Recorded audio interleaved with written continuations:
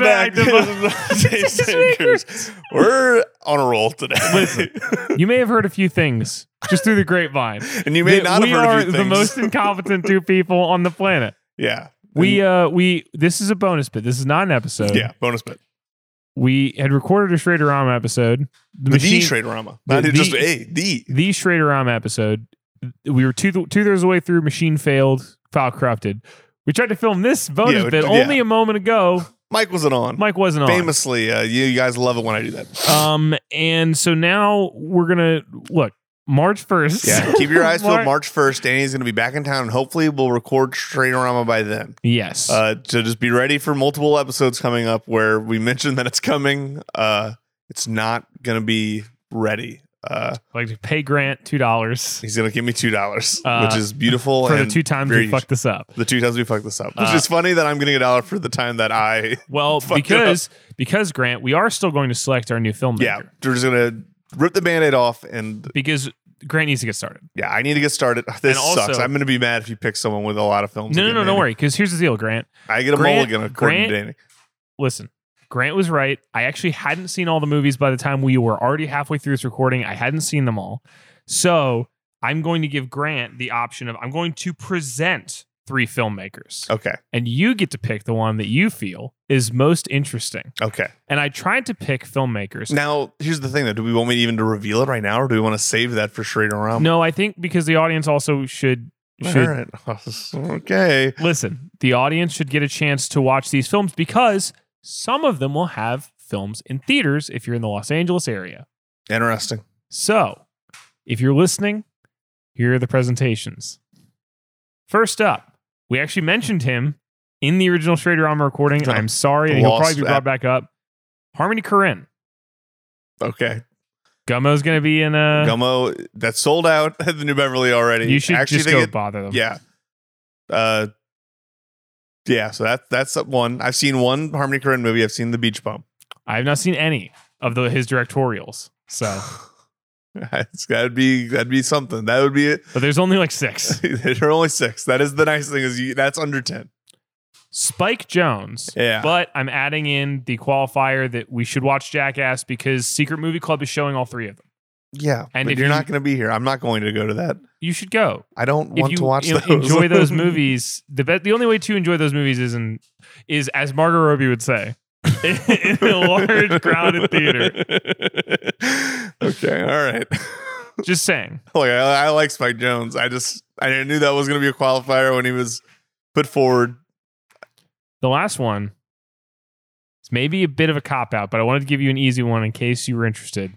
Is Damien Chazelle. Mm-hmm. Have you? I only haven't seen the first one. Okay. For some reason, I thought you hadn't seen Whiplash. No, I see Whiplash. Okay. I made my family watch Whiplash. Well, okay.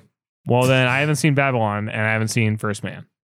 But if you ever wanted to get some Damien Chazelle hot takes out, we could do that 1 year from now. So your options are, again, Harmony Korine, Spike Jonze, or Damien Chazelle. Because I said one white man is not enough. I must make Grant. Big 3. Yeah, we got to pick a non-white guy after this year. Yeah, probably. I wanted to pick Hayao Miyazaki, but then I was like, that's so easy. Yeah, it's too easy. I should have picked Wong Kar-wai this year. Yeah. And then I started to pitch Inarritu, but then you... then you also pitched... You wanted to do Takeshi Kitano at one point. Well, yeah, but it's... No, I know. I've looked at the exact same problem. I know. We would have the same problem in that there's like 20 movies to watch. And they're all very slow. Great movies, but very slow. Fuck it. Guys, buckle in. We're watching Harmony Korine's movies this next year. Woo!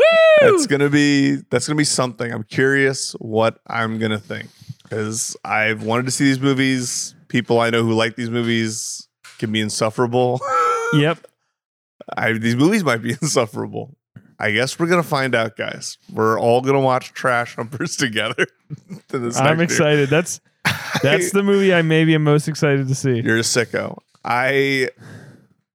I'm gonna get around to watching all Spike Jonze stuff. I mean, I'm pretty close to having all of his stuff watched already. I think might just be missing Where the Wild Things Are. I think that's all I'm missing. I'm also missing John Malkovich. Oh, That's good. We should watch that sometime. They're showing that at Secret Movie Club also. That and adaptation later this month. I know. Another reason I picked those because again, all these guys are going to have their stuff in theaters soon. They're showing a lot of Spike Jonze this year at Secret Movie Club. I don't know if they're doing as much Harmony Korine, but I'm sure they're going to do some screenings. Gummo is going to be on, which I know that it's like a 1-day matinee. It's sold out, but also if you ever show up to fucking New Beverly, they usually have like 30 tickets waitlisted or something. They got 2 rows that they rope off. But also, good luck. Like, good luck if you want to. I feel like kids. I know he wrote it and he didn't direct it. Don't whatever. But I feel like kids usually comes around once a year. Okay. Probably. I'm not here. Danny's been here. I haven't been here. And then, you know, I'm what? Sure they just did Spring Breakers, too. Yeah, I'm sure they're going to do some screenings at some point this year. Jesus Christ. What do you have, like a belt in the dryer right now? Jacket, like with a big zipper. Okay. Jacket with a big zipper. All right. Well, guys, you heard it here first. Harmony Korine is the pick for 2023. We also have to watch all his Letterman interviews. Those are really fun. Those are required viewing. We absolutely. I mean, I've watched all of those. Me too. You'll be ready for There's Julian an Donkey Epically Boy Latered where they interview Spike. Wait, they do Spike Jonze too, but they interview Harmony Korine. Get ready for that music video he made with the Snapchat glasses. Oh yeah. Get ready for. He did other movies too. Donkey. I said Julian Donkey Boy. Did you say Julian? Okay. Mm-hmm. It's his Dogma movie, which is funny. We talked about Dogma movies on the now lost Streetorama episode. Sorry. It's not Danny's fault. It is the movie fault. Dogma. I liked that movie when I saw it. I have not watched it in a long time. Yeah. Would be nervous to rewatch it. Kevin Smith, more like Kevin Whiff. Actually, I feel like most of his movies are fine. He's never really whiffed that hard, I feel like. There's some whiffs. I feel like I've only mostly watched the movies that people generally like. Yeah. Well. So. All right. Well. I'm sorry, Kevin, if you're listening. That was unnecessary. I'm unfamiliar with your game. Kevin, you are probably never going to be eligible for the bona fide retrospective. I thought you were going to, for some reason, my mind jumped to healthcare, and I was like, oh my God. You're probably never going to be eligible for Social Security. I absolutely was not about to say that. I was just going to just say, I'm just no saying, sense anyway. I doubt that you will be picked by either of us for the bona fide filmmaker maybe. retrospective. How many years we got in this, you know? We'll see. I think we can think of a lot of filmmakers who we'd rather run through the filmography of before we get to Kevin Smith. Yeah. You named 3 of them. I was considering even saying maybe we should do Gus Van Sant after he was mentioned. No, what are you talking? You're insane. And then I thought about it. I was like, I don't even really. You should have looked at the filmography, and that would have changed. You would have changed your tune quickly because he keeps making movies. No, the thing is, I guess I am in my head. I go, Gus Van Sant has 10 movies, and then I look and I go, he has way more than 10 movies. You don't want to watch Sea of Trees. You don't want to watch He Won't Get Far on Foot. I've never heard of these movies. You don't. Well, they came out in the last decade.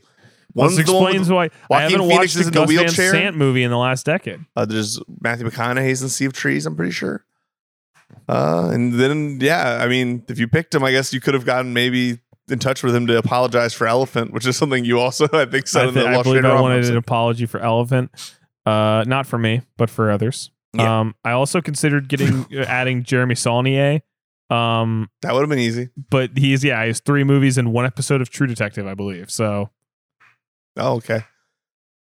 All right, that means I probably have seen most of his stuff. I think the only one I haven't seen is Green Room. So that's all I'm missing on him. And we'd already watched Murder Party for the podcast. Yeah. Blue Ruin's good. Yeah. Well, okay. Well, that's it, guys. Well, welcome to the new year. Welcome to the new year. Enjoy whatever episode is rolling right after this. Probably just gonna be Kino, I think. It's probably what? Kino. Probably the Kino. Enjoy it.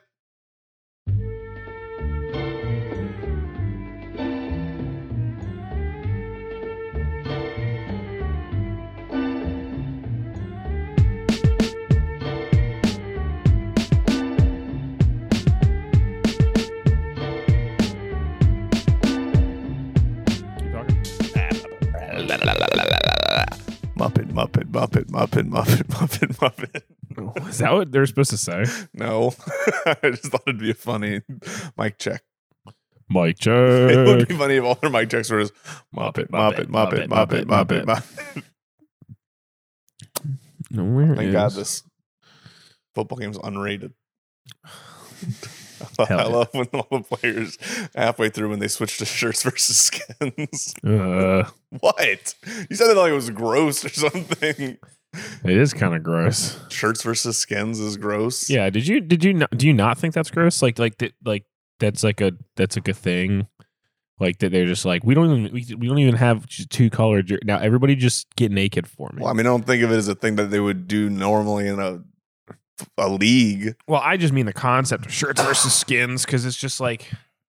I mean, I don't think it's gross. I just think it's funny, but I also couldn't give less of a shit. I wouldn't be participating in either versions of this sport. So I think contact sports shirts versus skins is so gross. And I'm not saying this as in like this is something you have invented. Like this is like a thing people do. I don't want to fucking like touch your sweaty body. Gross. Yeah. Well, feels just kind of like a macho thing. We've done it a few times when I was playing Irish football, and I was always like, I'm gonna be fucking shirts. I will not do this. Wow. You refused to join in? I mean, I played, but I didn't want to be fucking skins. Did you ever watch the show Skins? Nope. Okay, that's fine. It's one of the kids, right? Yeah. Yeah, no. It was okay. I was busy watching cartoons, man. Mm-hmm. I was watching Skins like an adult. Cool. Isn't it now cool? When you tell people that, they find it really cool, right? Well, you know what's funny is somebody making this point on Twitter, and we should probably say the name of the show. Hi, welcome to Bonafide Tastemakers. I'm Danny. I'm Grant. This is another episode of the Kino Corral.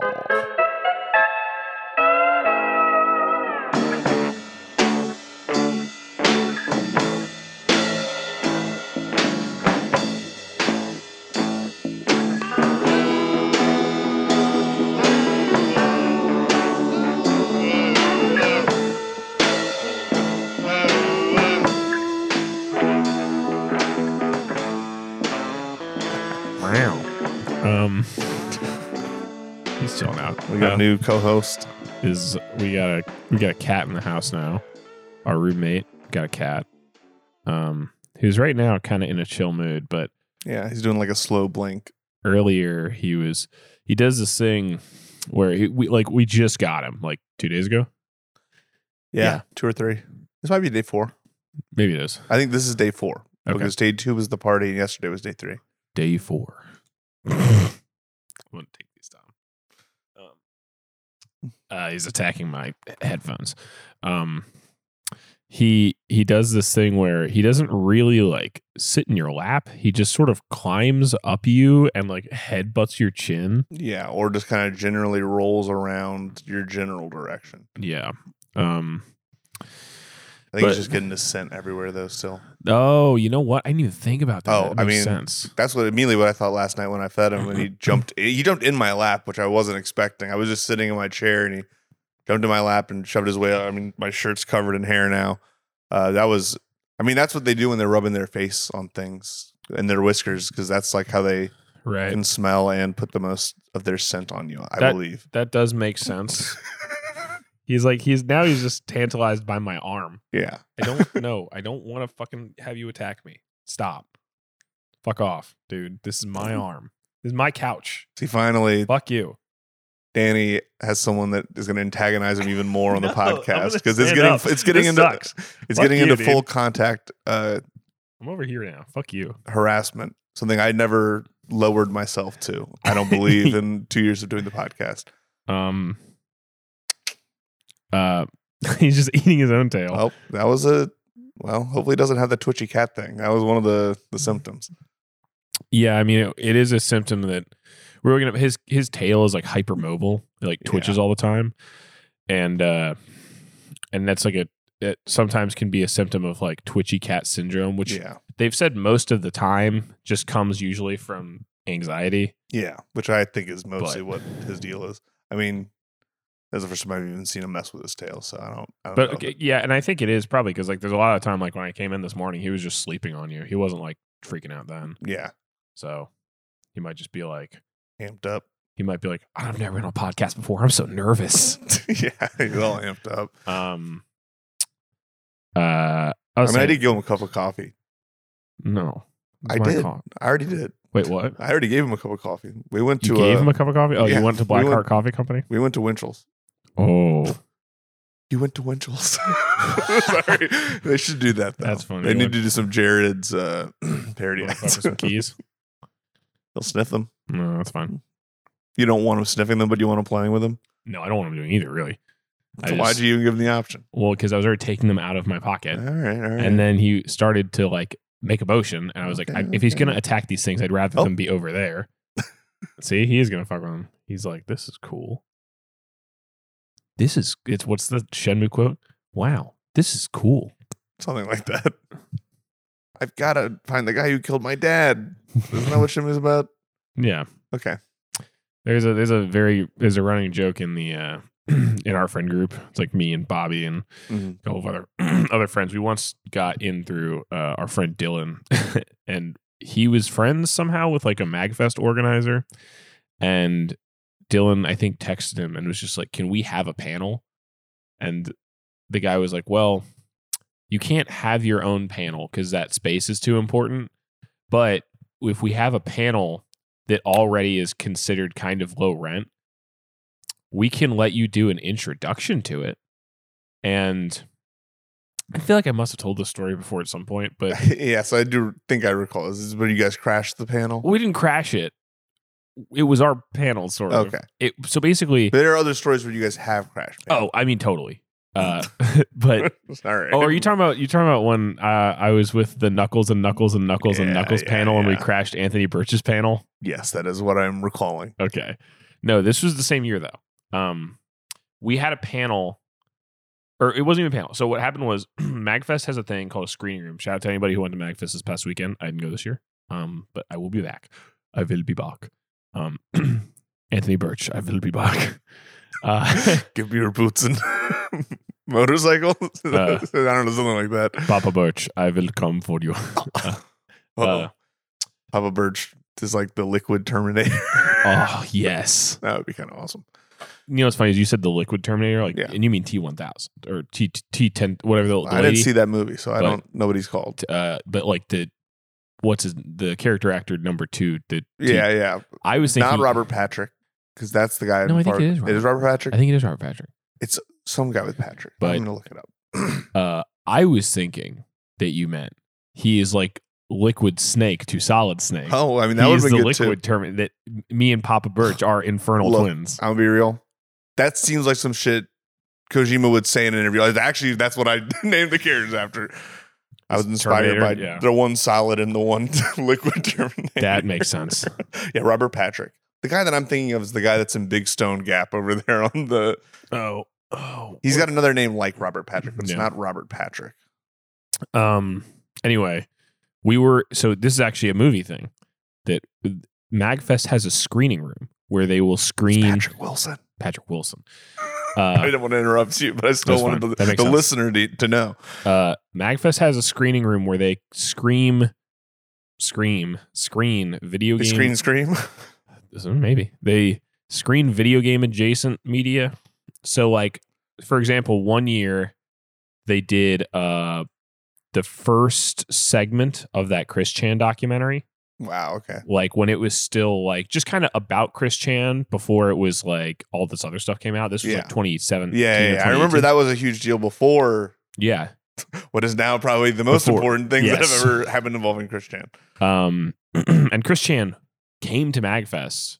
It was not hey, we invited Chris Chan, come speak on the panel. It was Chris Chan decided to come anyway, was not invited to the panel, but then showed up, and the filmmakers were like, oh shit, you're here? Do you want to come talk on the panel? Very bizarre experience. And then people were taking pictures with Chris Chan being like, wow, I finally got to meet my personal hero. And then, of course, 4 years later, this has aged horribly. Yes, he's the world's villain. I don't know about that, but R.I.P. Christine Chandler. I don't think she's dead, but maybe. In the court of public opinion, possibly. In the court of public opinion, possibly. But they also so when the Xbox re-release of Shenmue came out, and this is a movie, so this is relevant. They cut a lot of the cutscenes for Shenmue HD. and many of the fans are very mad about it. So a guy decided to take all of the cutscenes from Shenmue and re-edit it into a 90-minute movie and released it as Shenmue the Movie HD. Well, we will be doing an episode of Shenmue the Movie HD. So they screened it at I don't know. Can we get this guy on the podcast? Probably. I don't. Do we want to? Is he? I would love to have him on the podcast. I don't remember his name, and he wasn't there because that was the other thing. That I think what originally happened, it was at weird dead time slot. It started at 11 p.m. Mm-hmm. and it was in the screening room. Which, if you're at MagFest at 11 p.m., you're probably going to the rave or to, the last big the closing night panel. Yeah. Or not closing night, the last panel of the night. But what year was this? 2017 or 18. Who do we think that final panel in MagFest was? That year, it was. Oh, he might have it. He might have it in the steel trap that is the Mind of McGill, which definitely should be something. I'm thinking of Mind of Mencia. That's already something. I could do my own Mind of Mencia, where I reenact Carlos Mencia bits. That sounds like me doing the best hits of the Blue Collar Comedy Tour special that I never did. Where I was just going to come that was a good idea. I think I should still do it, but we'll have to get a lead on a black box theater. What? I have a lead. I know. Well, we'll need to reach out to them. Once we have a working relationship with them, then I will feel comfortable asking to do the Blue Collar Comedy Show because I got to get costumes. I got to be costumed for every single different person. So I think that it's weird because there's the big panel. I want to say that year was Freddie Wong was there that year. Okay. But I think his panel was earlier in the day because I went to it. Gotcha. And then Anthony Birch was there because they had a panel together later on in the week. That was the one I invaded. Mm-hmm. If I'm getting the year right, I think that would have been maybe Ego Raptor. Wow. He was definitely there one year. So I think it might have been that year. It's crazy Game Grumps is still a thing. Yeah, it's not really crazy, but it's crazy to me. It's crazy. I sometimes think about the fact that they have employees. Oh yeah, not even in a why do they need them, but just in a I feel like there was this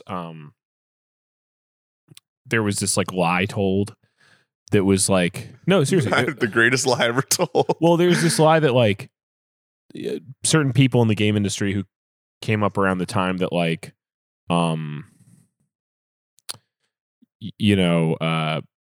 when big groups of gamers working in a company was the thing. If you worked at GameSpot and it was oh, we're all on TV, or Giant Bomb, and it's we're all on video, or XPlay or whatever. And it's now everything. The lie that is told is oh, now everything is a single person. You do it all yourself. Yeah, and that's a very YouTube kind of thing. I feel like, but I feel like that's even though they credit people, but I feel like the way the content. I guess sorry, I don't want to completely interrupt you, but fine. I feel like what you're saying is the way the content's presented is that this person is doing everything. Yes, and it's it's single person on camera, but the lie that is told is all of these guys from the old days go oh, well, a company like ours could never exist now, and it's no, they do. Kind of funny is that Easy Allies still does that. Giant Bomb I guess is still around, but they're owned by a big corporation, so it's a little different. But and then even when you think about Game Grumps, it's there's 4 people that are on camera in a rotating. It's Danny and Aaron all the time, and then occasionally they did when Ross was still there, they'd do Steam Train, and then Brian was on episodes sometimes, but. And then Barry was on a bunch of episodes after being behind the scenes for so long. But oh, well, we could never sustain this many people. It just wouldn't happen today. It's no, they have 20 employees. Yeah. That is at this totally point, possible. definitely, yeah. It's totally possible. You just have to know how to run a company. And I'm not saying that, look, part of the fun of the early days of YouTube was these people didn't know how to run a company. And it led to some really interesting things. But it's totally possible to have a group channel or whatever, but it just don't. Anyway, back to MagFest. The panel was that there was going to be Shenmue the movie. They were going to screen it, and the guy who's a filmmaker couldn't come. And so they were like, do you guys want to do a live intro for Shenmue the movie? And my friend James, I think Dylan just agreed and then texted us and was like, we have a panel now. And then we didn't know what to do, and we didn't plan it until I think like a couple of days before. And mostly James deserves a credit for planning it. He was going to do a trivia game show about Shenmue, and you win a signed copy of Shenmue. But you don't. You win a picture of a signed copy of Shenmue. Okay. We printed out a picture of a signed copy of Shenmue from eBay. And there's like 6 people. There's as many people on the panel as there were in the audience. Because why is anybody here to watch all of the Shenmue cutscenes edited together? Yeah, when there's a rave happening. Yes. Or you could it's MagFest. There's a big arcade. You could go play Shenmue if you wanted. You leave your friends behind. Yeah. Well, you can play Shenmue if you want to. You could leave your friends behind. Yeah, exactly. I don't really have anything with that. But anyway, so one of the moments in there was none of us had played Shenmue at the time. And so we're trying to present a trivia game show about Shenmue without having ever played Shenmue. And I'm sure the pronunciations were all super on point. James gets up and he goes, I think it was the second question. He goes, who killed Shenmue's father? And everybody in the panel looks at each other and they go, Shenmue's not a character, right? His name is Ryu. And we're like, oh, well, who killed that guy's father? And anyway, the very long story where I recounted MagFest was just that who killed somebody's father is now the key for I haven't watched this thing. Gotcha. Who killed Phantom Racer's father? It's a very good question. We're all asking it. We're all just trying to find out who did this. This is a Kino Corral. Yeah. They should have called it Shin Movie. We talked about that. Okay. We didn't talk about that. No. In the panel. Yeah, okay. I was going to say, don't make me feel completely insane right now. No. No, we all said, why is it not called the Shen Movie? Damn. So we also have, I'm also watching AFC playoffs right now. Miami coming back. Yeah, someone on Miami just hit the gritty. Somebody on Mike Gesicki. Gesicki hit the gritty. Yeah. It made me feel a little sicky. Get sicky. What movie do you want to start with for the Kino Corral? Well, should we talk about the ones we've seen together? Sure. So that would be... Would that just be Decision to Leave? No, we watched something else together. We went to... I'm not seeing anything else that we watched since the last Kino. There's a lot of Paul Schrader. Do we not watch something together in theaters? I mean, we had seen Altered State and Porco Rosso before we recorded the last one. We recorded that the day after. We did. You're right. Yeah, I just checked to make sure that I was... okay. Yeah, totally. Never mind then. I guess not repeating any stories about I lost my M in Vegas, the 3D movie that you can watch in the M&M store in Las Vegas. I watched a camera of someone at the M&M store watching that the other day. Bro, our life is like a movie. Bro, my life is like a movie. More specifically, I lost my M in Vegas. Miami now got the 2-point conversion, it seems. We don't need that. They don't 17 need that. 17 with the the Bills that. in the second quarter. They don't care. I care. They're here about the movies. Yeah, you care. Well, this is sort of like a movie. No. It's on TV. No. You can watch it later. I'm already against it. You just said it was on TV. This is not a movie. Then it's a TV show. A movie can be on TV. Yeah, but that Paul just Schrader it's very on TV, famously directed a TV movie. Yes, but I don't look at everything Paul on TV Schrader and be like, is directing this fucking this game right now. Well, they're not talking enough about... Oh, we muted it. Yeah. You have no idea. We have no idea what the narrate. Joe Buck could be on there right now being like, it's crazy. I've never felt a love like this. Yeah, I don't look at a TV and the first thing that goes through my head is, hey, that's a movie. No, that's not what I'm saying. That's not the first thing in my head. I just said, well, it's not a good justification. This is like a movie. It's not a justification. You're upsetting Leo, the podcast cat. The podcat. What? I don't know if I like that. Well, you can come up with a better name on the next episode. What about if somebody did a podcast about cats? Now, hear me out. And the theme song was a parody of Cat Dog, but it's Cat Pod. That's good. Thanks. I knew that was gonna. It was such a half-hearted 50-50 ball. It was either Grant's gonna love this or hate this. Well, the delivery was very much just like a half-hearted crooner, like an Italian, like a really I'm trying to think of how that cat dog. Oh, I know, but cat dog. I was just imagining like a half-empty Italian restaurant. You're just sitting there, cat pod, and then you track playing underneath you. Yeah, I need a lonely piano player playing. Oh, you don't even have one. You have the cassette. You have a boom box and a cassette. Wow. Hey, they call me the cassette crooner. That's awesome. But I'm also singing through the cassette, so it's very warbly and it's like pitch fucked up. Okay. Yeah, then I guess decision to leave is all we got. What are you checking now? My mom's texting me. This man's looking at like 5 different screens. This man's fucking... This man. This man I call mom. This man I call mom. My mommy is worried because I'm flying out tomorrow. Grant moves away from the mic to breathe. That's good. Yeah, let's talk Decision to Leave then, I guess. Let's do it. If you haven't watched Decision to Leave, you should watch it. Yeah. We get into spoilers on this bad boy pod that we do. Most pods we do. I don't know if there's a single podcast we do that is completely spoiler free. Yeah, probably not.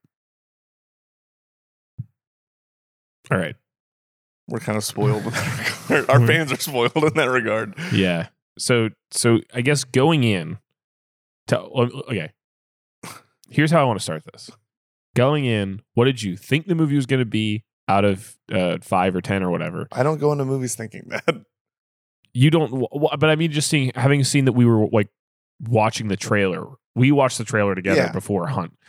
Did you have like a hype meter? Was there like a? Oh, sorry. Okay, it's all right. I mean, I was pretty hyped. I'm hyped anytime this guy makes a movie because I liked Old Boy, and I don't know. I just think everyone seems to usually get pretty buzzed whenever he's making a movie. I remember when Stoker was coming out, and that was his only English movie to this date, at least. I remember when Handmaiden came out and was at the New Orleans Film Fest, and I really wanted to go, but I didn't end up going. Still haven't seen it. Still haven't seen Stoker. Still haven't seen the other Vengeance movies. So I am pretty, aside from Old Boy, I don't really have expectations going in, but I liked the trailer. We saw it before. We saw that movie Hunt. Yeah. Directed by the star of Squid Game. And this movie is directed by Park Chan-wook. Yeah. I said that, didn't I? Or no? I think you just said the Old Boy, which I mean, so you could look it up. Yeah, Park Chan-wook. I was also very hyped. I thought I was hyped, but I was only as hyped as I could be because, like, I don't know. It was a good trailer. Yeah. But I try not to let trailers even hype me up anymore because, like, I just end up. The one thing I look for in a trailer usually is what is the movie like visually, which is, again, part of the reason why Tar was so confusing because a lot of the stuff they showed in the trailer. I didn't even see a trailer for that. You go like, this looks like, I mean, it is like a psychological drama, sort of, but it's more, it looks, the Tar trailer looks more like truly eerie than the movie ends up being. But definitely the first thing I thought when I saw Decision to Leave was like, oh, holy shit. Like, this movie looks really cool. Like, just like visually fascinating. And I'd seen Old Boy a million years ago. I don't remember much about it. Yeah. I mean, it has a very distinct visual style, but I mean, I think what you're specifically talking about when you're talking about this trailer is like, it's very kinetic, I feel like, in a way that then you watch the movie and it's not that. Yeah, it's very different. But on top of that, also, I think the movie, I like just like shot choices. It has a lot of great shot choices. Oh, definitely. You could argue whether you're a fan or the opposite if the shot choices match the editing style. Sometimes it feels like they don't, in my opinion, but in a vacuum, the shot choices, phenomenal in this movie. I agree. And just watching the trailer, I was really excited for that. Yeah. Also, I mean, great color palette too. I feel like we saw that trailer, and then I was reading reviews of people who saw it at festivals, and I kind of knew that I knew definitely not to expect it to just be like focusing. I mean, it was focused on the murder aspect, but it definitely was more about the relationship between the two lead characters. The cat is now attacking her. It's not attacking. It's just slowly scaling my body. Had you heard like, because I feel like now he is attacking. The cat is, I wouldn't even say lazy. It's a very lazy attack. The cat's wrapped his hands around Grant's leg and is just sort of kicking at him. Yeah, well, he's doing the back leg thing, but again, he doesn't really bring his claws out. So no, yeah, he's just kind of like batting at me. Yeah, just kind of like. But you know, it's weird to see somebody bat with their back leg. Yeah. And now he's just like sort of flipping himself. Yeah, well, that's cute. So I'll allow it. But as I say is because I feel like everything I had heard was we watched this at the New Beverly in 35mm, which I'm not going to say was the right way to see it because I don't. Danny just hates the New Beverly. That's not true. I think Danny hates the screen and the people that go to the New Beverly. I don't like the screen. He doesn't like the seats either. Well, neither of us. No one likes. I don't think anyone likes the seats at the New Beverly. They suck. I was just going to say that. I feel like I had this rant on the podcast, maybe, was that I don't understand the point of getting a 35mm print of a movie shot in digital. But that's their gimmick, whatever. I don't care. It could be that Park Chan-wook 101 also, like you were saying, that was the case for the Multiverse of Madness one. It could be that I know they've got a 2019 movie screening later this month, so maybe it's just to keep it in the rotation of movies shown at the New Beverly. Sure. And I think I get the core of what you're saying though is that if you're not shooting on film, really you're not. It's like getting an album that was made for digital, getting it pressed on vinyl, and then it's just like, okay, cool. So now you just have it in a different format. I mean, again, my thought being, if you want to have that thing, cool, that's your gimmick. I was just saying again, it's not like I'm saying it's not a selling point. It wasn't a different experience. No, definitely not. So most of movies aren't super different if you watch it on film. It was mixed digitally, it was shot digitally. You know, what's the point? Is this cat is going all over. He just slid down. We're chilling. I'm telling you, last night we had a breakthrough. But we watched it in 35mm at the New Beverly. The intro the guy gave was like, this is the movie that everybody's talking about. There is like, you know, it's got the festival run. People love it. I think it'd be shortlisted not only for best foreign film for best movie. So that was, and like, I forgot the guy said that. And it's the thing is like, so like what you're saying, where you're like, I read the reviews and people were saying it was good, but not the best film ever made. It's not that was not what they were saying. Okay. I mean, no one was saying that, but it was more that everyone was talking a lot more about the fact that it was about the relationship more than it was ever going to be about feeling super satisfied or having it be like a crime. I mean, it is a crime movie. Say it's not as it's a crime. I would say it's a mystery romance or a crime romance. I'd say the romance parts definitely outweigh the other emotional core of the movie. Yeah, that outweighs. I feel like the kind of genre trappings of the whole thing. But that was the thing being just that I had only heard hype. Mm-hmm. I mean, for the most part, yes. I had only heard hype as well. I don't know. Sometimes I don't know. I just feel like I don't get hype for new movies. I never watched new movies for the most part. We'll get to it for the rest of the King of Crown. I don't think I watched like one other, maybe two other new movies. I watched one other one. You watched two, I think. Well, I get to them. I know I watched a few. So. Was Babylon in that list? Yes, I actually was going to count Tar also, so I guess that would make three. We can also talk about Tar a little bit because you hadn't seen it. I hadn't seen it yet. But anyway, that was. I feel like in Decision to Leave, I should talk about the movie. Yeah, I feel like I was excited not only because I watched the trailer not knowing anything, saw the trailer, was excited, and then heard everybody be like, "Also, this movie rocks." I was like, "Oh, 2 for 2, awesome." I was into it. I like that movie. Yeah. No, I know. I feel like a lot of the complaints I had in the car ride home made it seem like I didn't like the movie. That was just classic on the way back from the movie theater, first thoughts. But I feel like I still stand by all the things I said. I know. But it's just that those were the things that kept like you from loving it. It's 7.5 from being a 9 or 10. Mm-hmm. And it's things where sometimes I look at it and I go like, and it's always like this. It's the fog of war, right? It's sometimes I look at something and I go like, oh, fucking, this is an easy fix. You could do this right now. But of course, I say that, after the movie's been being made real for 3 armchair. years. I can't remember the name. Armchair psychologist, armchair quarterback. Yeah, something like that. Something like that. I mean, I think you armchair psychologist also is. I think you just armchair anything really. Armchair director. I see. I'm an armchair post coordinator.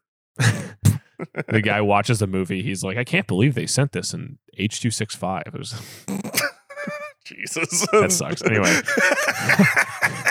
Oh man, you gotta love some Kodak rapping jokes. Yeah.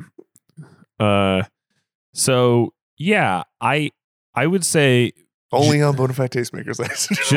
just because I'm assuming everybody who's listening has seen this movie. Because if you're not, you should just stop and go see the movie. Yeah. It was too long. Just straight up out the gate, too long. What? I just wanted to give it to you before I accidentally fiddled with it. I'm just fiddling with things nervously. It was the TV remote with listeners. Grant freaked out. He handed me the TV remote right as the Jackbox commercial came on. And I thought you were telling me unmute it. I got to hear this.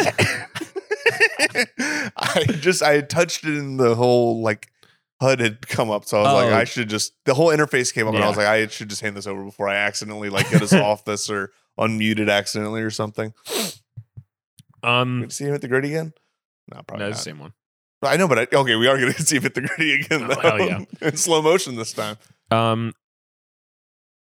Decision to Leave to me was unsatisfying in that I felt like, or I wouldn't even say it was unsatisfying. It felt like I had hit a point of satisfying halfway through that movie, and then I was given too much. I was sort of force-fed more, and then I didn't need to know. It's like a song that had a natural da da da da da, and then they came back, and then they faded out, and it's like, why would you do that? If you have an ending point, just end it. You don't need the extra 10 seconds on the end. I feel like the midway. I guess it was. I looked it up. It's slightly after midway. I feel. Yeah. It was like an hour and 15 minutes or something into the movie. That movie's like, we should just end here. I like the ending, but I don't like it enough to. I don't know. I pretty much gave it the same rating as Danny, so yeah. I don't know. The part basically what I'm referring to is when he finds out that she did kill her husband the first time around, and he lets her go, and then he moves away, and then she ends up moving to the same city he moves to, and then the whole thing happens again. What I referred to it as is, if you've ever watched a lot of classic movies, there's a film called The Thin Man, and then there's a film called After the Thin Man, where The Thin Man was a very tightly written mystery thing, and then you watch the second one and they're like, oh, the first one was such a success, how do we put these characters in a situation where there's a second crime? And it kind of is. I mean, I don't know if Glass Onion is the same way, but this is the perspective I got from Glass Onion too, which is people seem to like Glass Onion. Again, I haven't watched it. I also have not watched the first one, Knives Out. But it is what is the contrived scenario we can come up with to get this guy in the same situation twice? That's not what. No, I think that's a misreading of the movie, in my opinion, at least. Okay, because he's not even really the lead of the first one. This is the first one where he's really the lead. Ana de Armas is the lead of the Knives Out, in my opinion. The who? Ana de Armas. Oh, I thought you said Fred Armisen. I was like, oh, that would be nuts. I was like, he's in that movie? No Fred Armisen. I was gonna say it would be interesting to see him in one of those, and I'm like, actually, no, it wouldn't. I kind of want to see him. I don't know, not really. I thought of that and I determined I don't think I actually do. But if he showed up one, I wouldn't turn my nose up at it. There's probably other SNL alums I'd rather see. And yeah, that's fair. We'll talk about it actually when I get to it. Okay. Just guys, keep that in your mind. Ex-SNL alums. Ex-SNL alums. I'm gonna be circling back around to that one. Chris Kattan is alive. Chris Kattan is alive. We should let the podcast listeners know that Chris Kattan is indeed alive. Wow. And he's pretty bitter about SNL still, if you've read anything about his stand-up shows in the past couple of years. Yeah. He's great in Monkey Bone. Oh, he's great in Monkey Bone. I haven't seen this movie, but he's in the last 30 minutes and he kind of owns it, man. I just think that Decision to Leave had a natural endpoint, and then they gave me more, and then the second half felt like, again, when we got there, it was fine. Everybody did a great job. Acting was still great. It still looked beautiful. You know, I thought the pacing was still too slow for me, but the whole movie was like that. Yeah. But the second half wasn't markedly worse than the first half on a like minute by minute basis. Yeah. But the whole thing felt contrived. I was like, this is a perfect movie if you just stopped like 45 minutes earlier. It reminded me of a lot of Wong Kar-wai movies. I feel like, I'm curious if you'll feel that way when you watch them. I feel like they kind of do a similar thing, but the thing about at least the earlier ones is that like they're a lot tighter. Like they're all like 90 minutes for the most part. Yeah. This guy loves my voice. He can't get does. enough. I think some of the later ones fall more into the like we have reached an end point, and then there is like a full 30 minutes afterwards that I still like, but I guess it's more just like when I'm watching them for the first time, I'm like, oh, that's a crazy ending. And then I realize there is 30 more minutes left. And I still like the last 30 minutes. It's not like they negatively impacted how I felt about any of the movies, but I'd be curious how you feel about it whenever you get to it. Because I don't know I don't know. And I do feel like, I'm curious what you think. I am annoyed by not just Decision to Leave's ending, which is like, I'm annoyed by that genre of endings, which is the blue ball. You know, it's like he found her, but he just doesn't know that she's right there. He's like literally standing over her body, being like, "Where is she? Mm-hmm. Oh, where is she?" And it's like he turns into Shaggy there for a second. It wasn't me. Yeah, it wasn't him. That's what she's saying, actually. Well, but she's saying I'm in the sea, and people are like, "Well, yeah. Well, how is he supposed to know that she's there?" And it's like, well, he's not supposed to know that he's there. But also, Korea has how many like fucking thousands of miles of coastline, and he somehow perfectly stands right over her body to be like, I mean, I know, but that's the point. I know it's the point. And my point has always been that I think that's a silly point. Like, I mean, that's fair. It's just, I don't know. They didn't like bring the logic into it. It clearly was only there for a narrative point. It wasn't there for any logical point. Right. But I think if you can't back up a narrative point with the logic of your own world, then why are you doing it? But you're putting the logic of the real world into that movie. Maybe it makes sense for him to be going to that exact beach. I guess, but I'm saying does this film not take place in the real world? I mean, yeah, but it's just, I don't know, man. I just feel like when people start bringing in, well, this is just when it wouldn't happen like that in the real world. I just kind of roll. That's a criticism I just constantly roll my eyes at. I'm not saying that. I know what you're saying. I know what you're saying. No, I don't think conversation. You do. Because my point isn't that like, oh, this wouldn't happen in the real world. It's at no other point in the film have we been given a situation where it's backed up purely by the narrative logic of its own film working in sort of a magical, mysterious way. Mm-hmm. To do it in the last 40 seconds feels like you have just fucking kind of spit in the face of this very real, impactful story you've set up that could all happen in the real world. I'm not saying, it has to be real.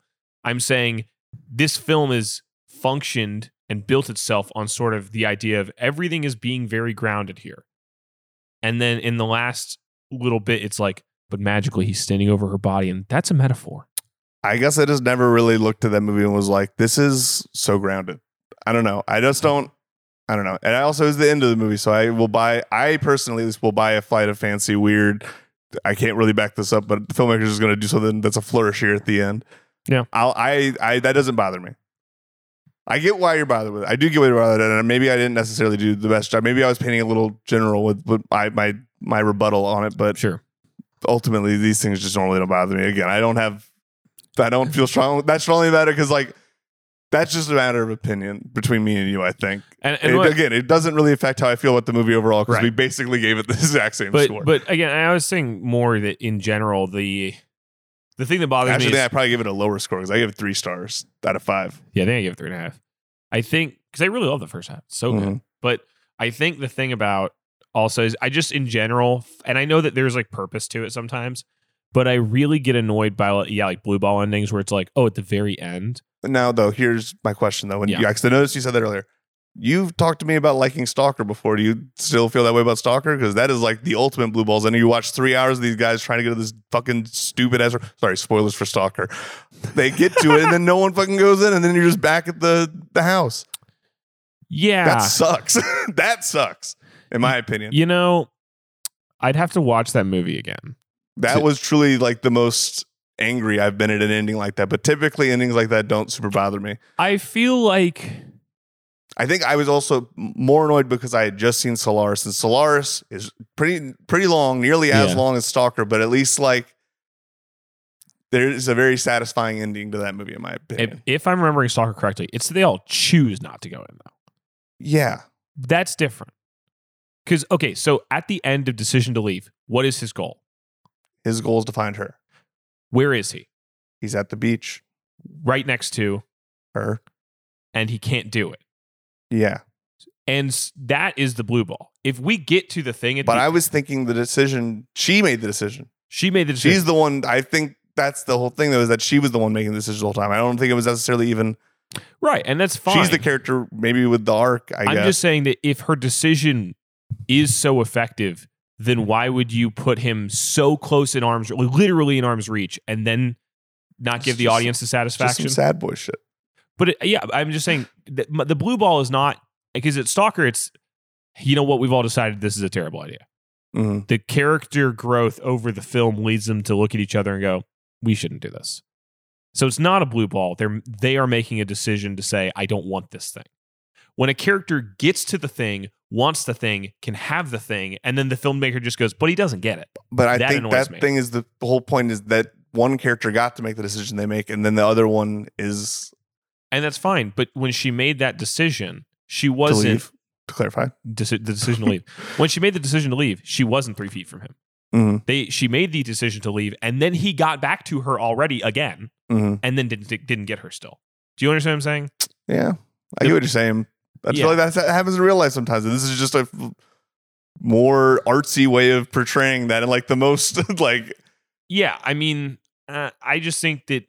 I agree that it's frustrating, but I think that was by design. I don't think it was made in a way that this is supposed to be like... Oh, no. I agree it's by design. Yeah. I don't like that design. I think that when you make something that I would say is maximalistically frustrating, it's, for me as a viewer, not an enjoyable thing. Mm-hmm. It's, you can, I feel like, make the same point without cranking it up to 11 on just how much everybody is screaming at the screen going, she's right there. Dude, she's right there. Literally, you could see she's like her fucking, the little divot is still there. Like, I think you can make that point with him when he was on the other beach, when he was next to her car. I think that, and like, yes, I understand it's like, well, it's a metaphor that he's like close, but he could never really have her. I don't think we need that metaphor 2 hours and 20 minutes into a movie where we've clearly already got that message. And then you just get him screaming, walking around her going, where are you? And I'm like, dude, I don't know. Yeah. Anyway, it was fun. Yeah. Check it out if you want to check it out. It gives you a lot to think about. Watch it with someone else. You can have a really good discussion afterwards. Yeah. Or you, and much like you are, and this is probably... Or it could be like me and Daniel. You never reach a very satisfying conclusion. I was about to say that it is... that is also this podcast. Is somebody screaming? So Danny made a decision to grieve, screaming at this podcast, going, "You don't get it! You don't get it! Come on, how are you so close to getting it? And you don't get it." And why does Grant just not even care? It's kind of a meta narrative. I'm just like him. He's just like me. Maybe that's why you were frustrated by it. He's just like you, for real. Yeah, he's just like me for real. My girlfriend's a criminal. My wife, on the other hand, also his wife in that movie. Hotter than the girl that he was like. She's not as like just mysterious, but man, his wife's so pretty. They're both very pretty. I don't. This is very. And she wants him to stop. She wants him to stop smoking. Nothing hotter than health. Okay. Oh wait, where's my chocolate? I wanted to eat that. All right. Well, that's the one movie Danny and I saw since in a month. Basically, besides excluding Kino Corral films. Right. We could talk about Tar if you want to do another one, unless there's one you want to do first that you watched alone. Well, let me just circle back around real quick to the ex-SNL alum. I went and saw Pee-wee's Big Adventure yesterday. Oh, yeah. At the New Beverly. I don't know if you knew this because I had kind of forgotten, but Phil Hartman's the top credited writer on that movie. I did not know that he wrote that. Phil Hartman, Paul Rubens, and then there's a third guy that I'm blanking on, but Phil Hartman's the main credited writer. First Danny Elfman, Tim Burton collab. It kind of just sounds like Danny Elfman's doing like riffs on other composers, but it doesn't really matter because it's still really fun. That movie's just awesome, man. I don't know. I watched that movie when I was a kid. I remember being scared of all the clown stuff. Watching it again as an adult, I totally get why I was scared of all the clown stuff. It's horrifyingly shot by Tim Burton. They're like in a black void, just like there's surgeons that are doctors, and they all have creepy smiling faces. It's good stuff. It's very affecting things. Very similar to me also being scared of the clown in The Brave Little Toaster, another movie I watched as a kid a lot. Brave Little Toaster does have some stuff that's the part with the clown is terrifying. Yeah. This is a depressing movie. Just like also the emotional stuff. Depressing movie to watch as a kid. Upsetting. Maybe not depressing, but upsetting to watch as a child. Yes. Bees Big Adventure is awesome. If you haven't seen Bees Big Adventure, check it out. It's just really good. It's a lot of fun. I particularly felt pretty inspired by it, even because it wasn't like the flashiest, craziest movie of all time. There's definitely a lot of Tim Burton flourishes in it, but I don't know, man. It's a movie that like it's just a performance of a very realized character at that point. Mm-hmm. And it is just almost a series of sketches, but it doesn't ever, I don't feel like it ever really drags. I feel like it just keeps moving, and each scene is really, really funny. Did Burton and Rubens ever do anything together after that? I want to say Rubens is in one other. Miami is taking the lead off a defensive, or I guess actually it was a special teams play. Yawn. Looks like they touched and dropped a punt. Or no, maybe it was a fumble. Anyway, it was a fumble. So Paul Rubens is in Nightmare Before Christmas. No, really? That's technically not a Tim Burton movie. Well, I was just curious, but I think that's the only other time that they did work together, though it seems like. Which is kind of a shame because I felt like they were a pretty good fit for one another. But in a way, I mean, and I have to double check. I don't know exactly what year Pee-wee's Playhouse came out. I'm pretty sure it came out after the movie because it's just so much crazier than the movie that I can't imagine they would like walk it back to do the movie like this. But I mean, at that point, I guess he had the TV show. They didn't really do another movie until the mid 90s, and that's already a mid 80s movie. What was the Tim Burton did Batman pretty quickly after everything, so he just kind of blew up to a degree that I'm sure. Well, I know that he probably wasn't directing episodes of Playhouse, but I was more just wondering if something like that where it was like it's a shame he didn't get to do. Paul Rubens didn't come into anything that. I was checking because I was like maybe Mars Attacks or something weird, but no, I'm not seeing him in anything else. But he doesn't have like the longest filmography necessarily. Also, did you know he was in Steven Soderbergh's Mosaic? No. I didn't either, but apparently he is. That is funny. Is he like I mean, I guess neither of us have watched Mosaic. Yeah, he's not crazy high up, but gonna have to check that out, man. I've been meaning to. That's one of the few Soderberghs I'm without all of his TV stuff, I guess, for the most part. Yeah, I was just recently got The Nick recommended to me on HBO. I still gotta watch that. But anyway. What a freak, man. He's awesome. I love him. I love a little freak. But Pee-wee's good. Oh, Pee-wee's amazing. Oh, so yes. Back to a little freak. Pee-wee's awesome. Back to a little freak. It's just so good, man. I don't know. I could sit here and try to list my favorite jokes. That wouldn't do it any justice. So you really should just go and see it. It has a surprising amount of pedigree behind it. I don't know, man. It's just it's 90 minutes too. Mm-hmm. So I don't know. I just don't. It's kind of. I was about to put this in my Letterboxd review, but I didn't because it doesn't really make any much sense, and it probably isn't my platonic ideal for a movie. But I wanted to say it was my platonic ideal for a movie. But it's my romantic ideal for a movie. Yes, I could definitely see how someone could see this movie and make a very bad version of it. Mm-hmm. So I think it's just very special that it all ended up lining up perfectly. And like Pee-wee's, I don't find him a character that you get annoyed by. I find him just a very, very funny character. I don't know. I just think that movie is firing all cylinders. Everyone's very hungry too because they're all very young people. What was the? I mean, you know more about Pee Wee than me. I didn't watch a lot of Pee Wee growing up. Mm-hmm. What was the first? I mean, Playhouse is after Big Adventure. I'm gonna double check on that, but I think so. But then what was the starting thing for Pee Wee? He would do it as a live thing. It was like a live character he did, and then he did it for so long. Then they got to make the movie. So he was doing the movie straight from the live show. I believe. For some reason, I was thinking he had like a thing, like a kids show. I mean, that's Pee Wee's Playhouse. But I thought he had. For some reason, I thought he had like one before that. But I mean, I'm probably wrong. All right, now hold on. Pee Wee's Playhouse, 1986. All right. Okay. There was a stage show and there was the Pee Wee Herman show. That was it. Okay. Well, that's the stage show, but then they did HBO taped one of it, and it was a special on HBO. It was special. Yeah. Okay, there we go. So then Pee Wee's Big Adventure was 1985. Then Pee Wee's Playhouse was 1986. Okay, so they did a special, and then they did the thing. Okay. And then Big Top Pee Wee came out. Oh, now I just kind of feel dumb because I'm on the Wikipedia page and it's describing it as a parody of Bicycle Thieves, and it kind of is a parody of Bicycle Thieves. The whole movie's about him trying to get his bike back. No, I mean, that is that I'm aware. That's pretty funny. I don't think my dumbass put is that like together. Something somebody believes, or is that like something they've said? It is cited twice on the Wikipedia page. That's fucking so hilarious. Okay, and I was very wrong. Big Top Pee Wee came out in 1988. It didn't come out in the 90s. So it came out in the run of Pee Wee's Playhouse, but it did not do super well, if I'm remembering correctly. I'm pretty sure it bombed. Yeah, like lost $5 million. Or was $5 million under budget. Sorry, Paul. Who directed that one, though? Randall Kleiser. Oh, who did Grease? The guy who did Grease did the Pee Wee follow-up. Really? Yeah. Huh. Wonder if he's done anything else that I've seen. That's so old, too. No. Like, he did Honey, I Blew Up the Kid.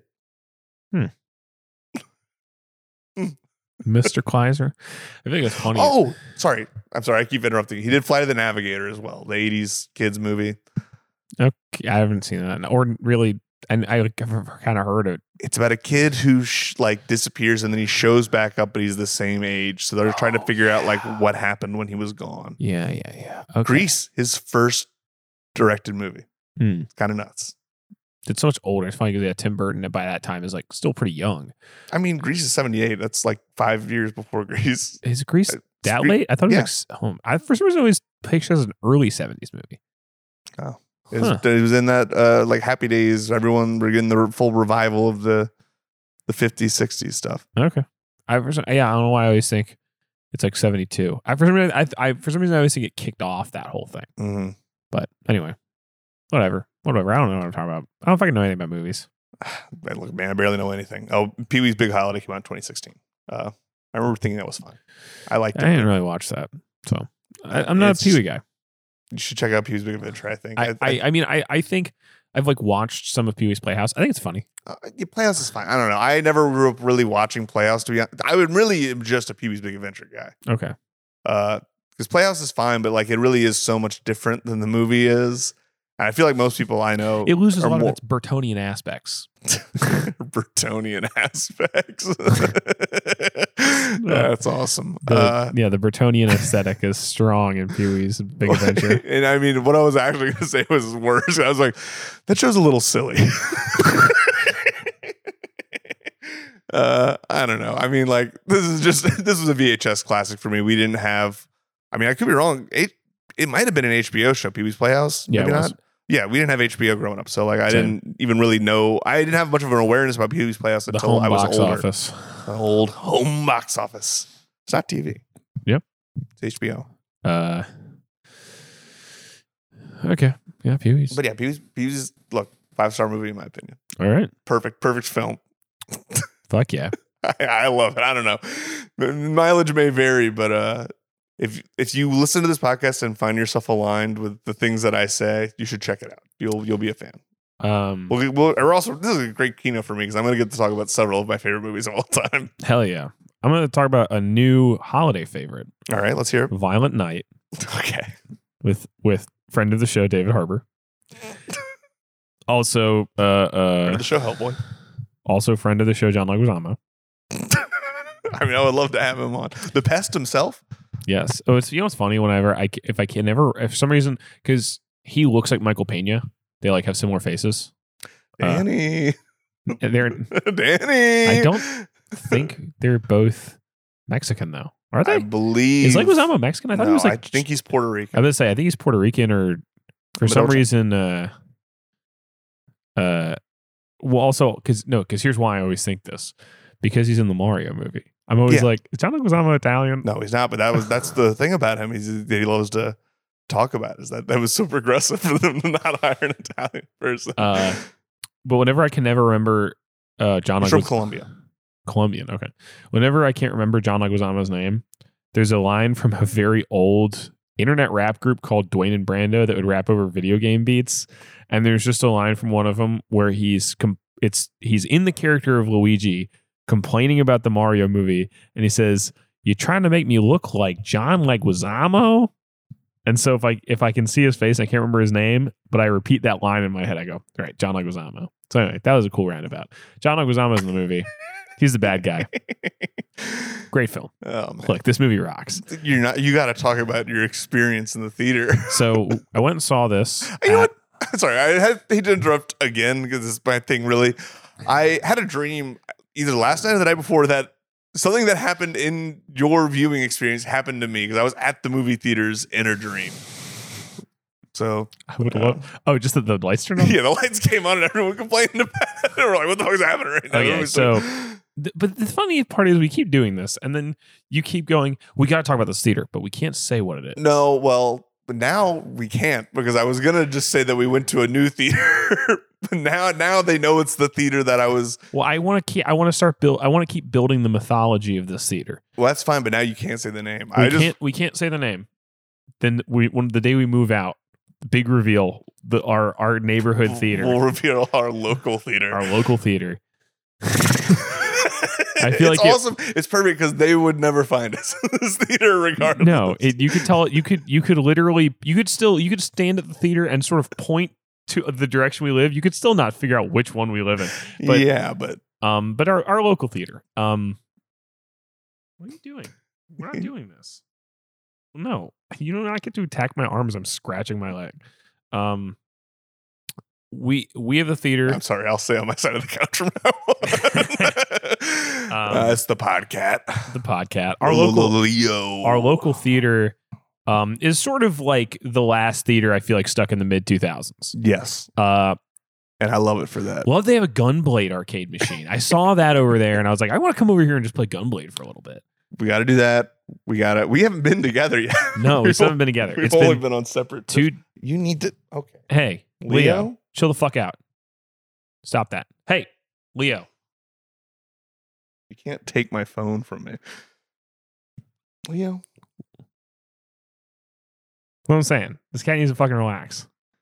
And then he just leans, he like attacks your arm, and then he leans against you. He's like, well, I'll wait for him to move and then I'll reclaim my phone from him. Oh, is he on top of your phone? Yes, that was the whole reason why I was moving, was just to get my phone. The local theater is he's like keeps almost moving off of it. But the local theater is like the last theater stuck in the 2000s. Reminds me a lot of the theater I used to work at, Hollywood Theaters, and God, you fucking wiener. You might just want to fucking stand up. Stand up. The cat is like just having a fucking fit. I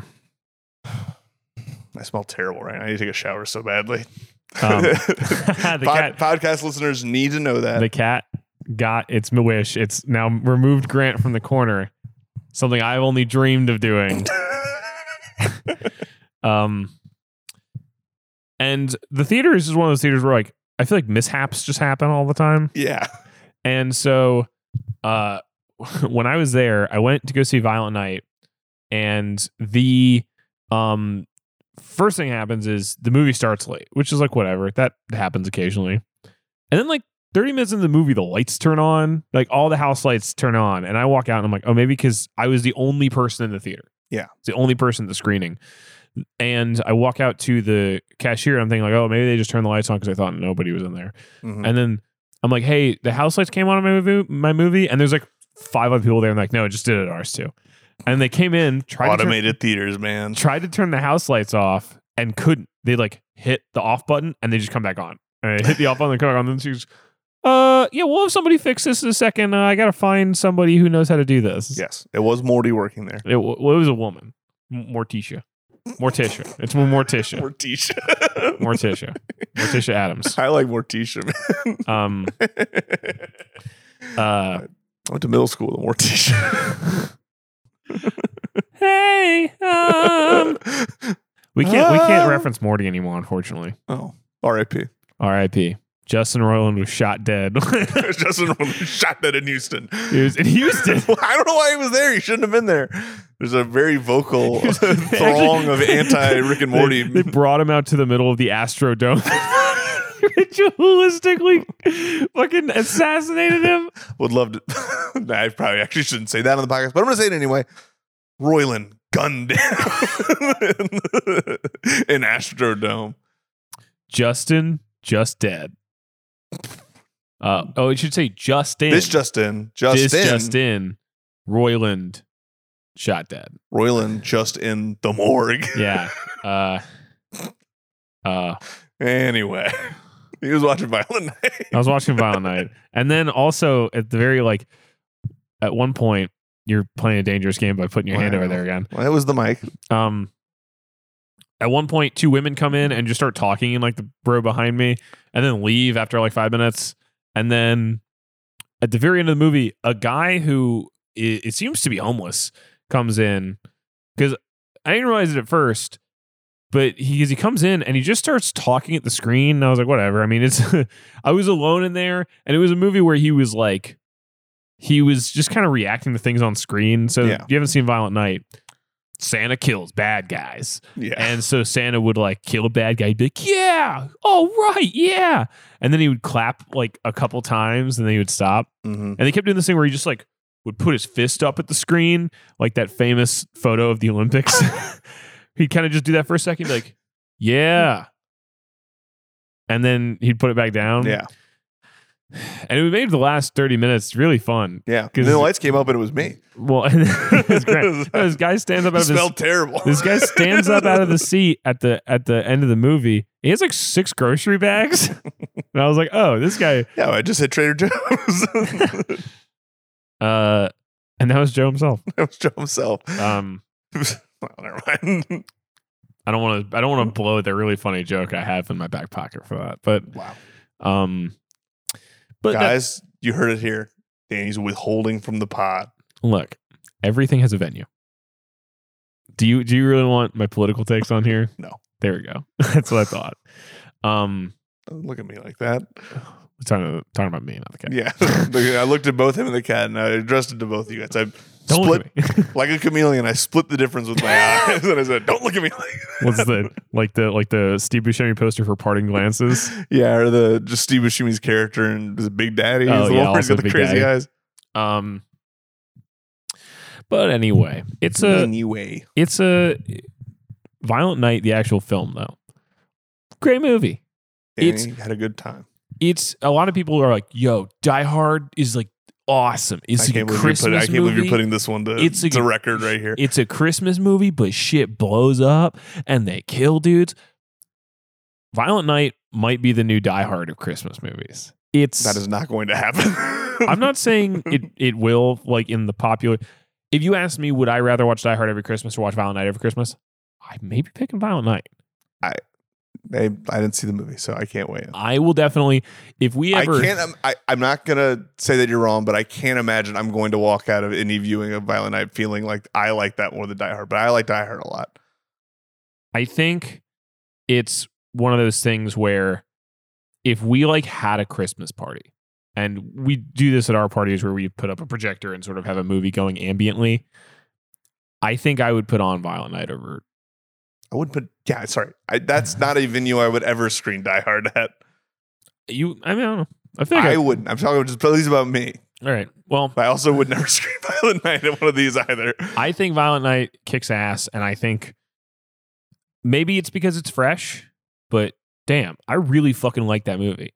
I know. You came back, you were enthused. It's look, I mean, also, I think technological advances get it a little bit further than when you're dealing with like crazy like fight sequences and stuff. Like Die Hard actually looks really good for being as old as it is. But that movie doesn't have a ton of those either. It's mostly him just talking to the dad from Family Matters down on the ground.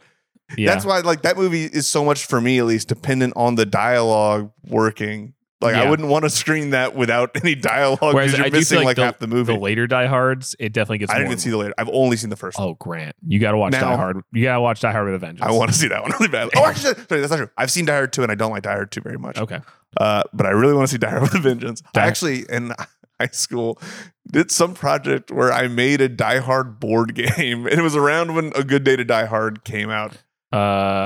I think the name of it was "It's Never a Bad Day to Die Hard" or something ridiculous. I don't think I ever watched A Good Day to Die Hard. I did watch Live Free Die Hard with Timothy Olyphant. That's the bad guy.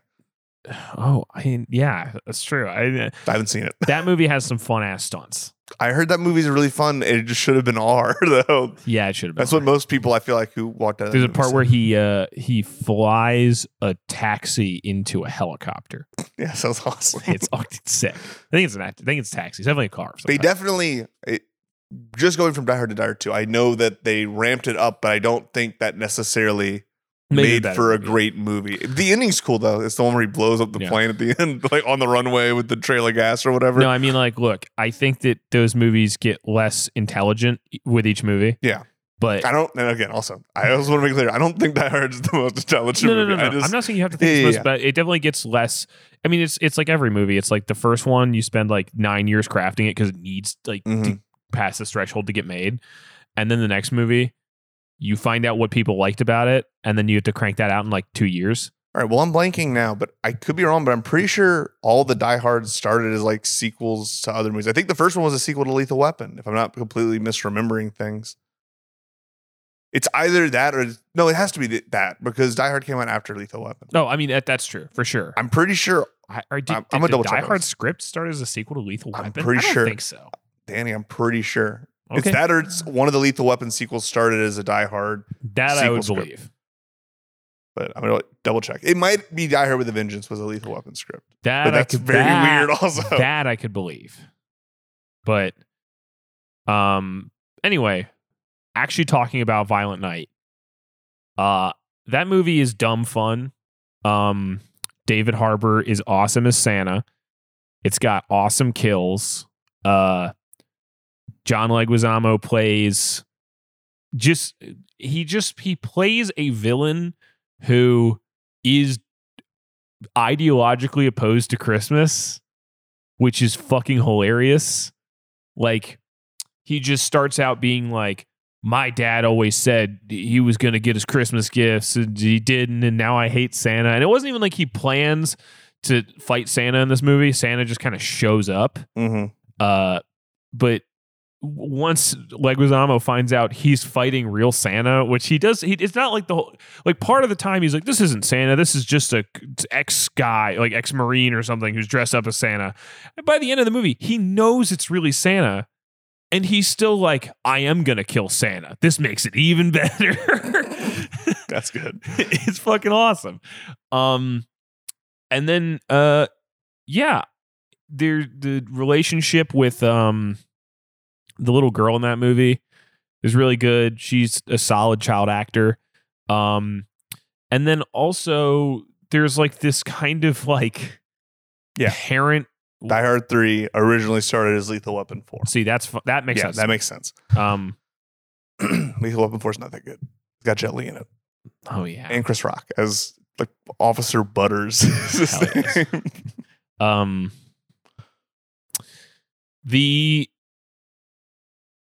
also there's like a weird Parent Trap element to it where like this girl's parents are like divorced or they're like estranged or something, and she's like trying to get them to fall back in love, and also they're kidnapped, and also Santa's here. It's like kind of throwing a lot of things at the wall to see what sticks, and they all kind of stick. It's like you just get little bits and pieces, but you're like, damn, that scene's great. There's also a backstory where it doesn't ever really get explained, but it's fine because it's just sort of a throwaway that Santa is actually a reincarnation of a Viking warrior. And who used to be like what's the term? a berserker. Like he just used to like kill people with fucking sledgehammer. And there's a sweet sequence in that movie where Santa finds a sledgehammer and just tears through dudes. It's awesome. A lot of cool improvised weaponry. Stabs a dude in the face with a star off of a tree. He slices a dude's head off with ice skates. Yeah, man, if you just want like a cool action flick, this is maybe one of my favorite action movies produced in like the last 4 years. It starts a little slow, but once it gets into it, it's just awesome. It's just fun, man. Nice. Danny was very excited for this movie. From the second we saw the trailer, where did we even see that trailer at? We saw it at Hunt, I think. Was it at Hunt? It might have been a Triangle of Sadness, honestly. Oh, you know what? It was Triangle of Sadness. You're right. Because I just knew it probably was at like a big chain because they aren't really giving a shit about. Well, I mean, not giving a shit, but they aren't tailoring the trailers. The reason I was thinking it was Hunt is because we saw Decision to Leave trailers both times. Yeah. And I remembered it backed up to that. You're right. Yes, it was probably Triangle of Sadness with Decision to Leave and Violent Night were in the front of it. Yeah. But yeah, it's definitely a movie I'm glad I saw in theaters because there's some crazy gunplay and stuff. But if you ever just want to like kick back and watch like a funny action movie with your friends, dude, it whips. It's just and not not trying to compare it to Decision to Leave on like a filmic level. Wait for this. But the beauty of certain simple movies like that is it's not hard to give them satisfying payoffs. Like that they set up like 3 storylines in that movie that all kind of have a very simple payoff. So like the last 10 minutes of that movie are just super satisfying. It's like back to back to back. Oh, we're resolving something. And there is some weird like endorphin release when like in a movie something gets resolved very tidy. Yeah. And they're really good at setting that up in the last act of the movie to resolve 3 different things in a really tidy way that also is really fun to watch. And you just go like, oh man, that's awesome. And it's written by the guys who did oh fuck me. Another movie that I watched and was surprised how good it was. Is it an action movie? No, it's a comedy. It was like a bigger thing than I was expecting because it's also something that was like kids related. Goosebumps. No, but Sonic the Hedgehog. Oh, wow. Yeah, it's him and it's Pat Casey and Josh Miller, who did Sonic the Hedgehog and also did that like old horror comedy that was like the Hey Stop Stabbing Me. Did you ever watch that? I don't think I ever did. It was these 2 guys before they did Sonic the Hedgehog. They did this movie. Is it a shorter feature? It's a feature from like 2003 that they recorded on I think VHS or DVC. That it's called Hey Stop Stabbing Me, and it's like a serial killer comedy. I'm gonna add that to my list. That sounds good. But and then they used to do just a lot of programming. If I remember, after that they did like a lot of programming for local horror festivals. But it's on Tubi. I want to check it out. But yeah, and then they also did that show Golem the Insatiable, which I thought was fine. That was on ADHD. What was it called? Golem the Insatiable. I don't think I ever heard of that. It's like a I don't know. It's like a comedy about like a guy who's like I don't know if he's like a Viking or if he's like a medieval dude or something, but he's like I don't know. It's like he's coming to Earth. And gotcha. I think he goes like he like ends up in a suburb or something. Have you ever heard of this thing that they wrote on called Gamebox 1.0? No. You should look at this poster real Whoa, quick. the video game that plays you. Want to play? That's awesome.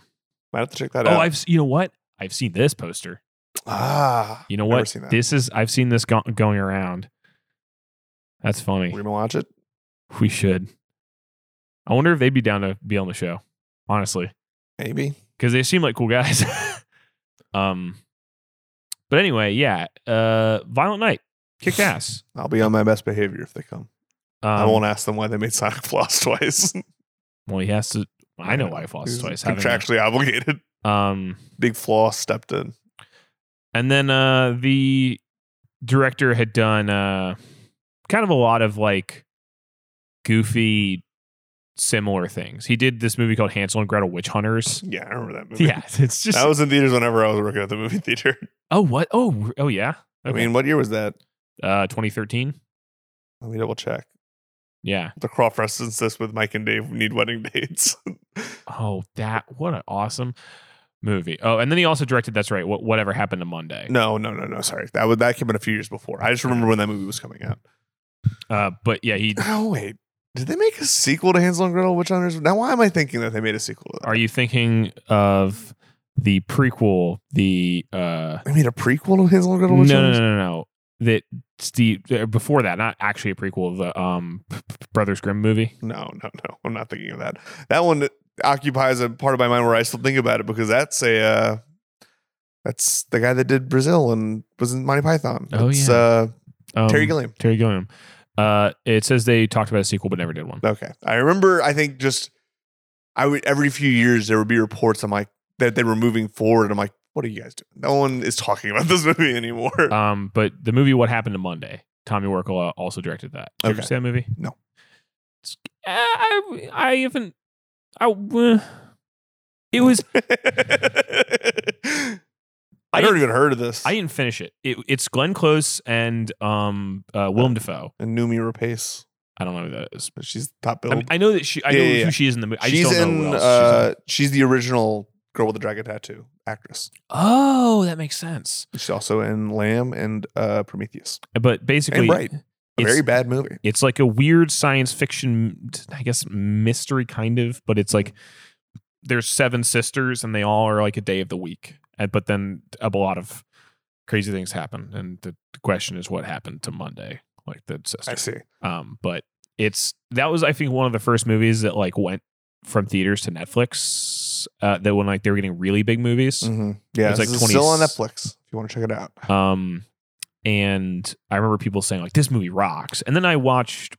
It's bouncing between a lot of like 4 stars and 2 stars in my feed, at least. That's not representative of everyone, obviously. Well, I just remember that being like, it was really hot when it came out. And then I think we started watching at a friend's house because they were like, you got to see this movie. And we got like 30 minutes in. And I was like, man, it's fine. And then they're like, we should watch something else. And I was like, yeah.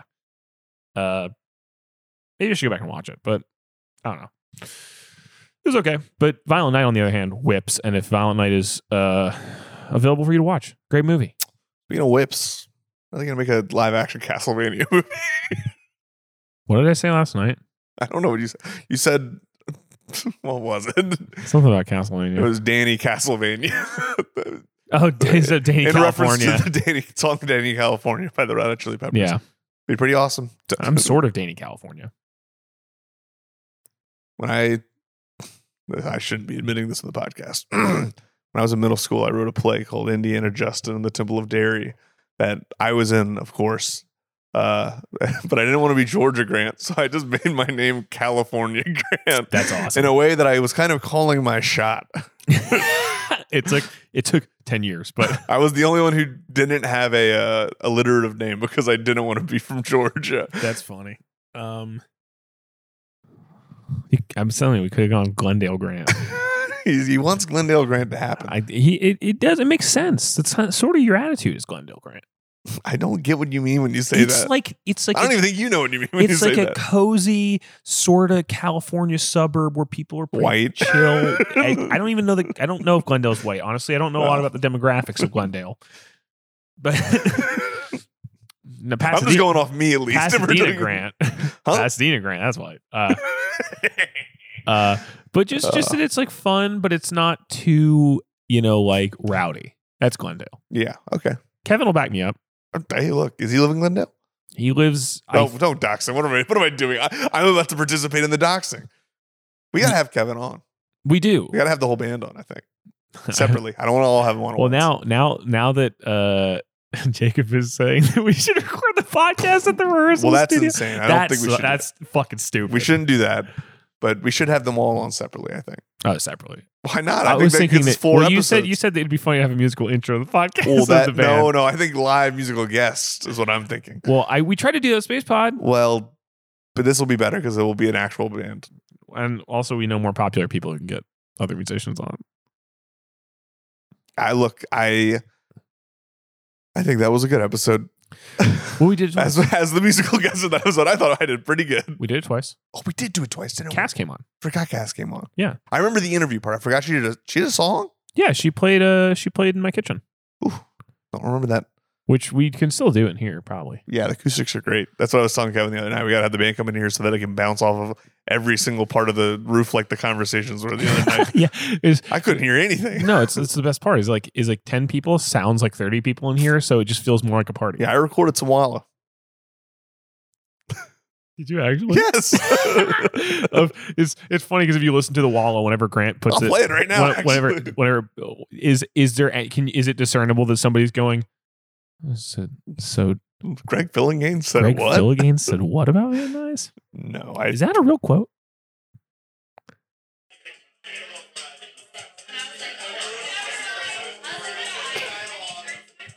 That's awesome. Kind of sounds like professional Walla. I was impressed. I was like, wow, this is really party Walla. I was like, I can't understand anything. Walla Party Town. So we got like a couple more movies. I briefly want to talk about Tar because we just sort of had brought it up. Yeah. In the break. What'd you think? It was good. It was really good. Cate Blanchett's awesome in it. Everyone's awesome in it. Really, I mean, it's good. Friend of the show, Rodrigo, just said that he thinks that movie should be nominated for Best Picture on the ending alone. I mean, it's a good ending, man. Good ending. I think that movie, it deserves. I think a lot of people. I said this to you the other day after you watched it. I think a lot of people look at that movie very pessimistically when I think it's slightly more optimistic than people think it is. Like, you guys should all watch Tar. Because what I'm about to say, I'm about to talk at the ending. We're about to talk Tar. But we're talking Tar. The ending of that movie. The ending. We're back again. All right, I wasn't going to reveal that. Danny was not successful in securing a reservation. I tried to secure a dinner reservation. You did not want me to talk about that, did It's fine. No. Because I ended in the middle of a sentence. Yeah. It's fine.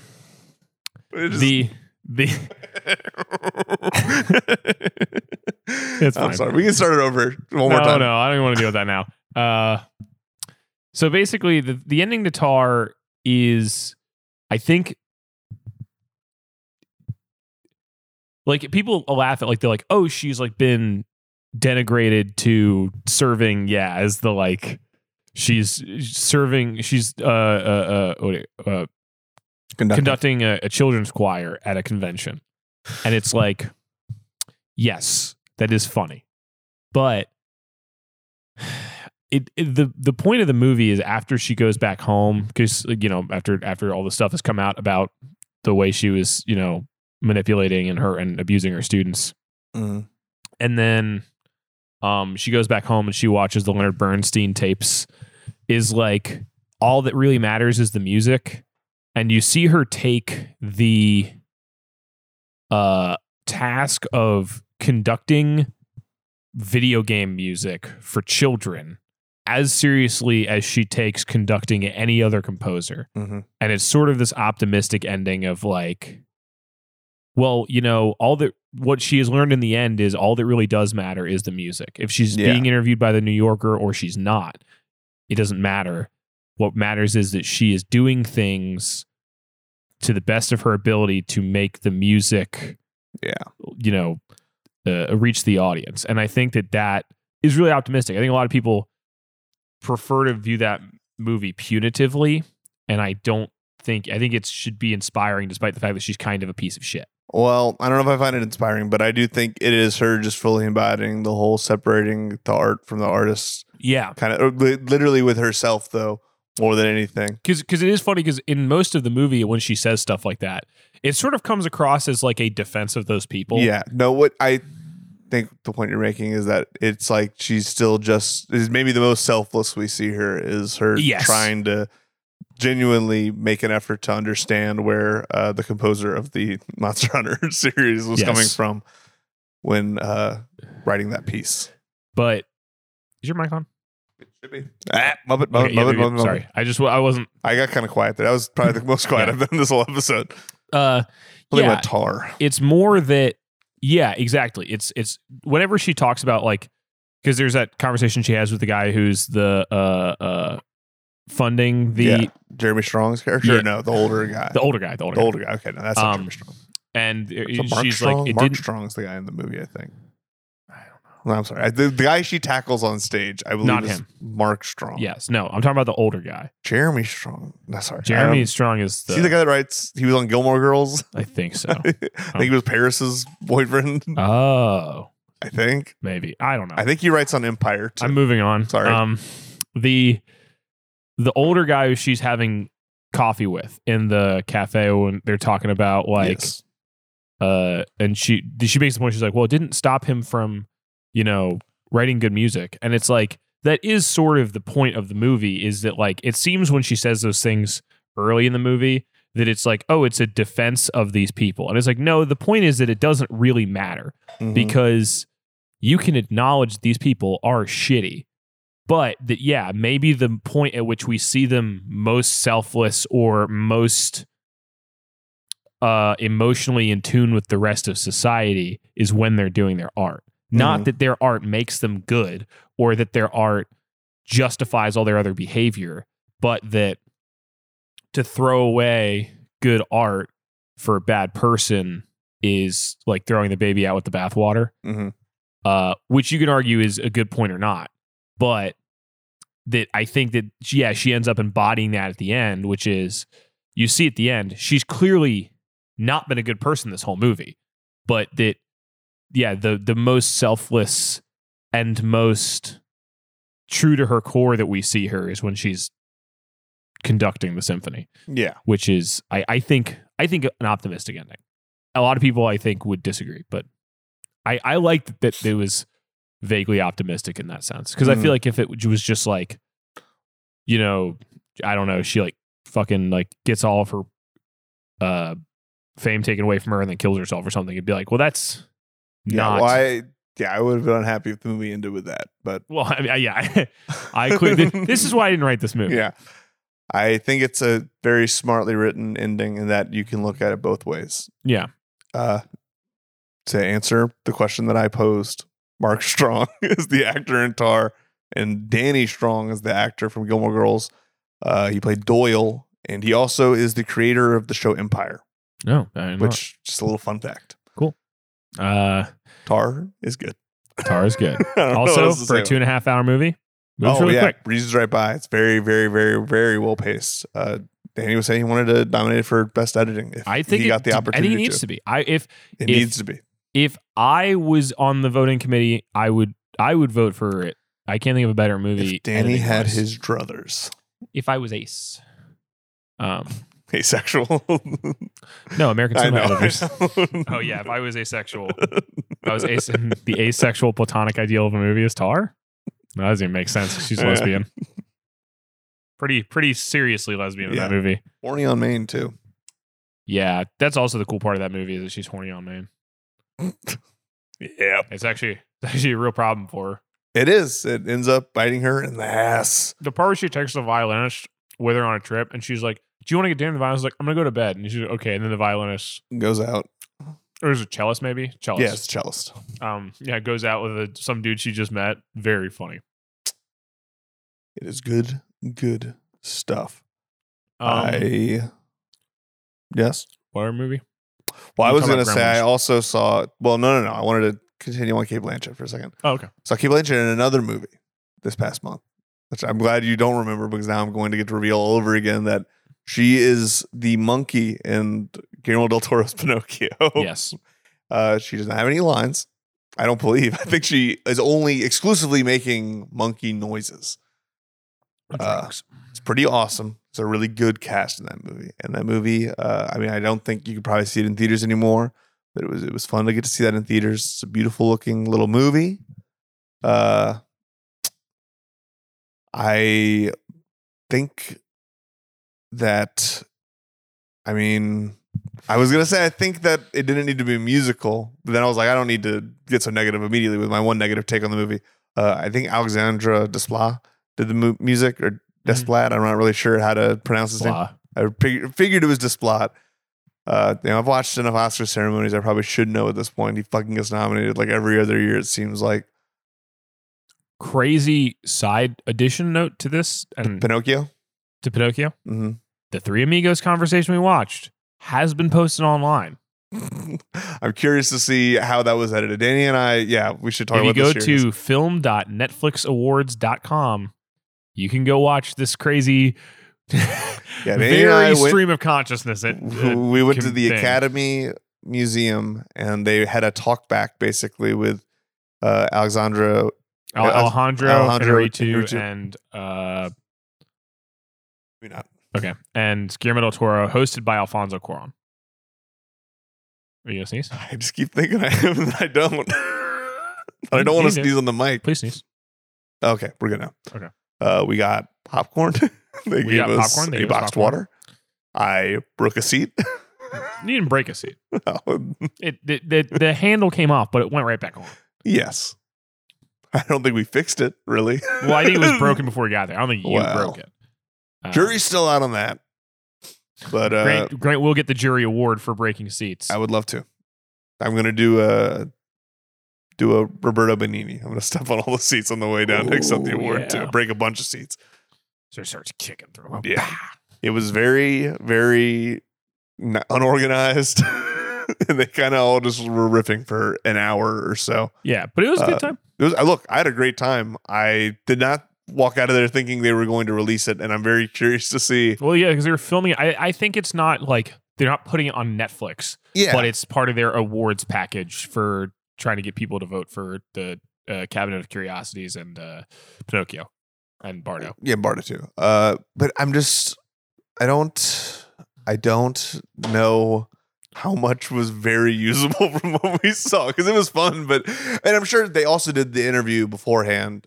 They did, yeah. So I'm guessing that was more structured than this, and they're gonna probably show clips from what we saw. But I can't imagine they're releasing. I hope it's the whole thing, and that I would love for it to be, because it was really funny. Everyone was just Tubi. Tubi. Listen up. I would love for it to be that, and then also I think that the truth is it'd be fun. I think if I'm and this is why I'm not an awards voter. If I was an awards voter and they were like, you can watch a cool interview, or you could just see Guillermo del Toro heckle Alfonso Cuarón for an hour, I'd be like, I'm voting for I'm voting for the latter. It's gonna make me feel better about this movie.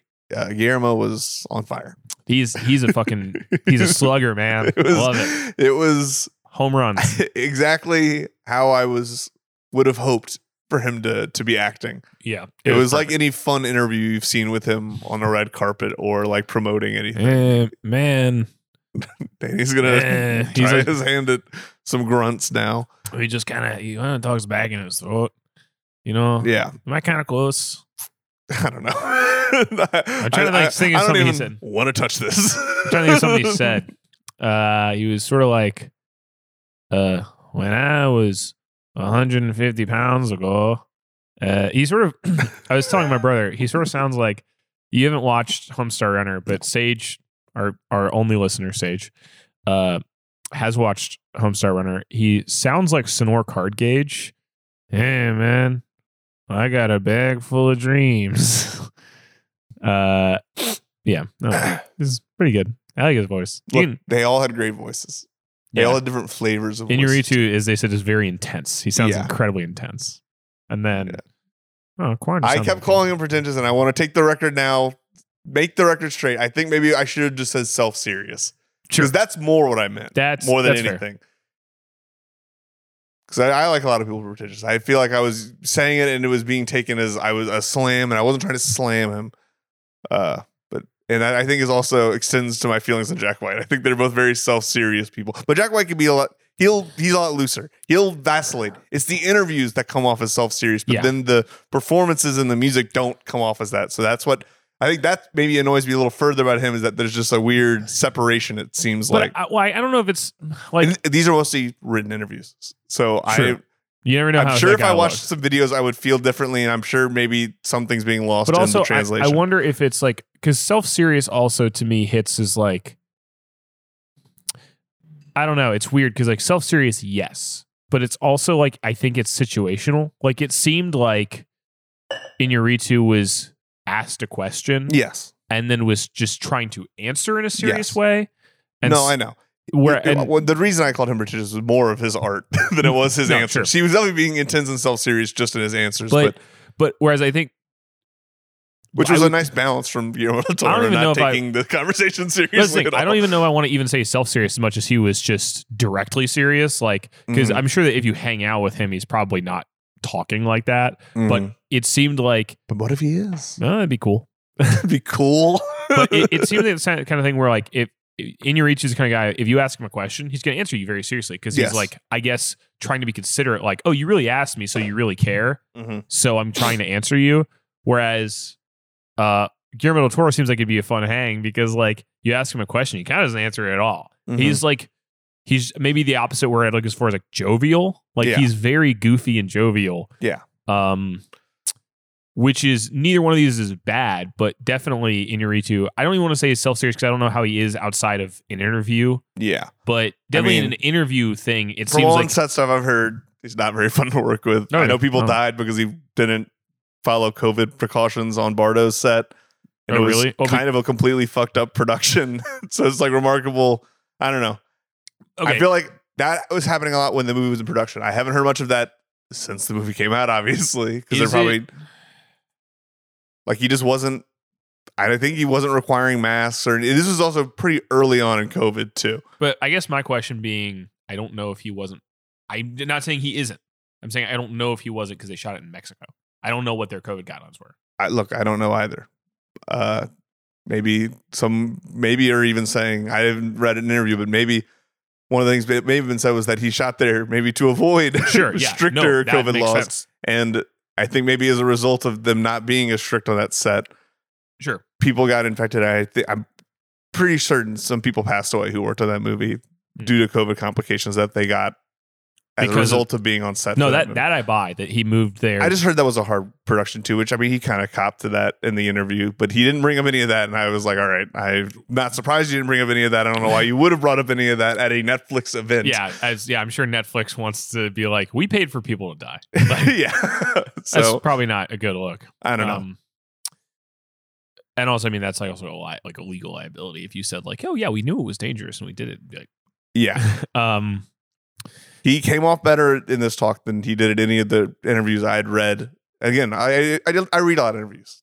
I'm not, because I was trying to Rolling Stone and stuff, and they would always interview these guys around when the award seasons would come out. I read reviews when Revenant was coming out. I read reviews when Birdman was coming out, or interviews, not reviews. I read both, I guess, technically. But I don't know. He just seemed like a lot. He seemed like a lot in every interview I read of his. Yeah. And he was a lot at this, but I mean, it wasn't like, I don't know. It was a great time. And it made me want to watch all his movies. I mean, we watched like a montage. They show clips from everything, and his montage is awesome. Whoever edited his montage was like fucking genius on it. It had like 3 needle drops, and then they played Let's Dance by David Bowie and showed the clip from The Revenant where the horse falls off a cliff. It was like on the drop too. It was really, really good. It was awesome. Yeah. Anyway, sorry. Pinocchio. You're talking about Pinocchio. Pinocchio's really good. Yeah, it looks awesome. It didn't need to be a musical, in my opinion. Shame it's not in theaters for longer. Netflix is annoying to me, but again, it's really a double-edged thing because I mean, it's not like any other major studio would have probably paid for this right now. I mean, there's just a lot less of that happening. I'm glad Netflix is willing to take risks like that, but they do bother me a lot when it comes to the release of the films and to like the requirements that they make filmmakers use when shooting on there. Because like the fact that like you can only shoot on certain cameras I'm sure it's also different. Also, if you're a director like Alejandro Iñárritu or Guillermo del Toro or you can do whatever you want. You probably can do whatever you fucking want. Or fucking Marty Scorsese. But I know a lot of times if you're a smaller production, they make you use a certain kind of camera and shoot in a certain kind of color space because they want everything to kind of be standard on every device, which I get. But at the same time, I don't know. That kind of annoys me. But what's so funny about that is that like I just feel like working in post, part of me is like, I fucking get it. Like, I get it. I get why it happens. It just, I don't know. It annoys me when it has to dictate how the art is made. I just don't think it matters that much, though. Like, I mean, I wouldn't care, I guess, if it was like a post thing and then they were able to do a digital, like a DVD release that like maybe had a different color grade that the director liked more or something. But a lot of times you don't even get a physical release for a lot of Netflix things. It only lives on Netflix in the version that they want to look the same on every device anymore, really. I saw a lot of people complaining about how Pinocchio looked on Netflix compared to how it looked in theaters also. But I mean, I didn't watch it on Netflix and I only saw it in theaters. And I didn't see it in a great theater. It wasn't like I watched this and was like, I don't know. This would look like shit if I was watching it at home. But yeah, well, I also think, I don't know. Because I guess there is... I think it's annoying, but I don't think that's really anything new. I mean, I guess not. It annoys me when people act like Netflix is great for filmmakers. Like my dad likes to think, well, this is great for filmmakers, right? In a way, it kind of is, but it's just like also, I don't know. It's just digital versus the new age versus the way things used to be. It's never going to be 1-to-1, and we're all still kind of figuring it out, I guess. I just mean stuff like that. Like, I mean, like you could point to like, yeah, color spaces, but it's like, I feel like now, I mean, don't get me wrong, I'm sure Netflix is really picky about it, whatever. Mm-hmm. But nowadays, I feel like it's actually easier. Like, if you think about color spaces in, 10 years ago, it's like, or even, let's say 15, you had basically one applicable color space in, you were broadcasting NSTC. Yeah.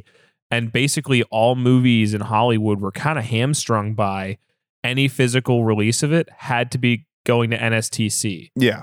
And so they all looked like shit because that's a horrible way to broadcast. Yeah. So it's like, yeah, you could argue that like, Netflix wanting to level everything to Rec 709 or something is annoying. It's more, I think, that they don't really allow for extremes in either direction, like the extremely dark stuff they don't want on the platform, or they want it to like not be complete blacks. Mm-hmm. They want it to all be more mid-tones, and they don't want anything to be super, super bright either. It's just the rounding off the edges that that annoys me. But again, like, I get why, because they want it to look the same on every screen, and not every screen can display the level of brightness needed to make a super, super dark scene legible or anything.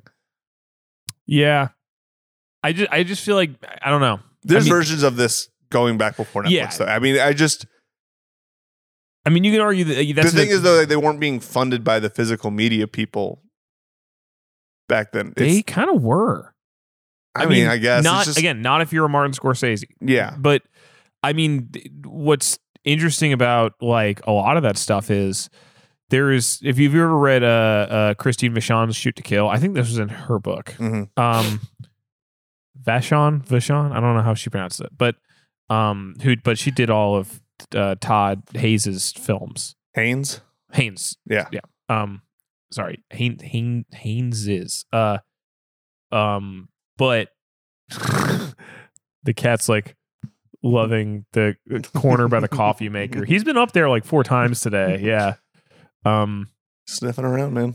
But she talks about how for a lot of those movies, they're like, oh, we're like an indie filmmaker that's known, but we definitely don't have that kind of money. Mm-hmm. A lot of that was already funded basically by foreign physical pre-sales. Mm-hmm. So a lot of it was like dictated by those people. So like, yeah, if you are a Hollywood, film, you probably don't have to deal with that. But that stuff has existed in the small filmmaker space for goddamn ever. Yeah, but they weren't telling you what camera to shoot on. It's different in post when you're having to convert it to NTS. Oh, I don't know that they weren't. They weren't? No, I'm saying I don't know that they weren't. Mm-hmm. Like, do you know what I mean? Yeah. Like, you could argue that, like, well, they weren't telling you what camera to shoot on. But it's like, well, yeah, but back then it's because there wasn't digital cameras. Mm-hmm. I mean, the same thing. You could argue the same thing about, well, yeah, back in the day, there were 3 available film stocks. Yeah. And you had to shoot on one of those or else you couldn't make that movie. Mm-hmm. So, I mean, it's the same thing.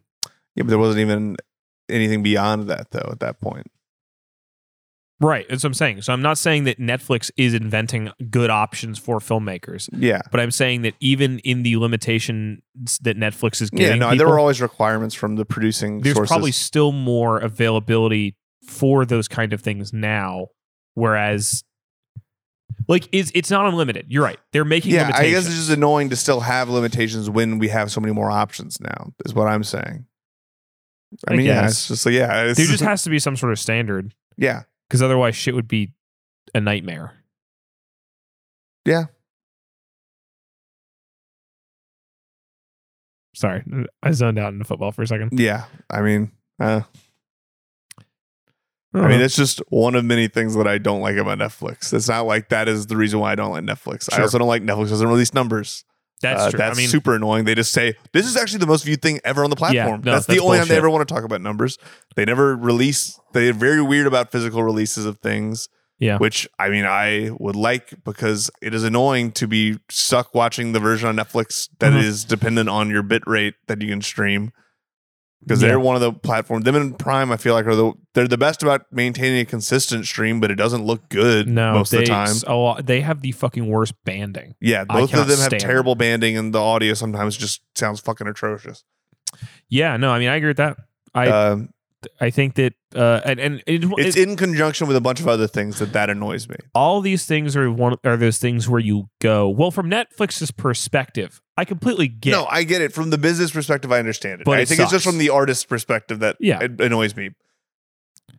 But I haven't had to do business with any of them. I'm sure I would flip real quick if they offered me a fucking truckload of money to. But the make other thing something. is also, like, I feel like that has also changed in the last few years as Netflix has decided to fund its own stuff more. Yeah. Whereas in the early days of all streaming platforms, and there is still a certain amount of this, it's, I made a movie. The movie is done. I brought it to a festival, or it's like 2/3 done or something. Mm-hmm. And then they buy it from you. Like, that's what happened. No, I'm specifically talking just about things that they fund. Sure. Which vary wildly between, like prestige people who can probably flex and keep them from doing whatever, or at least are able to make, if they have to make the concession there, they can work something else out where they get to do something else on top of that, or do something crazy, or make a crazy movie. Yeah.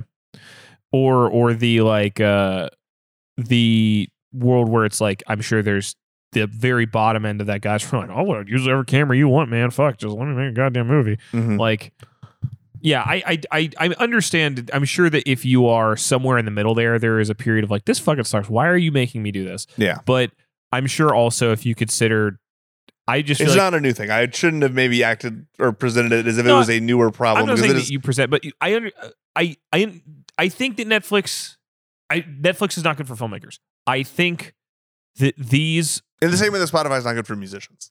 Sure. I just think that it's not bad for them either. Yeah, no. I wasn't trying to say that. That's just something that annoys me about Netflix. Sure. I don't think that they're bad as a whole, because I mean, obviously it's getting movies and stuff seen. Like, that's ultimately the bottom line. And I don't know. No, either. Also annoys me that I don't know. It's on one hand good, again, that they are doing original stuff because they're giving money to things that other people wouldn't give money to. But it also annoys me that they've managed to like completely lose any licensing to anything. Yeah. Like, I don't know. I feel like they should have maybe. I'm never reaching for Netflix for the most part. And I understand. This is a movie they bought or funded.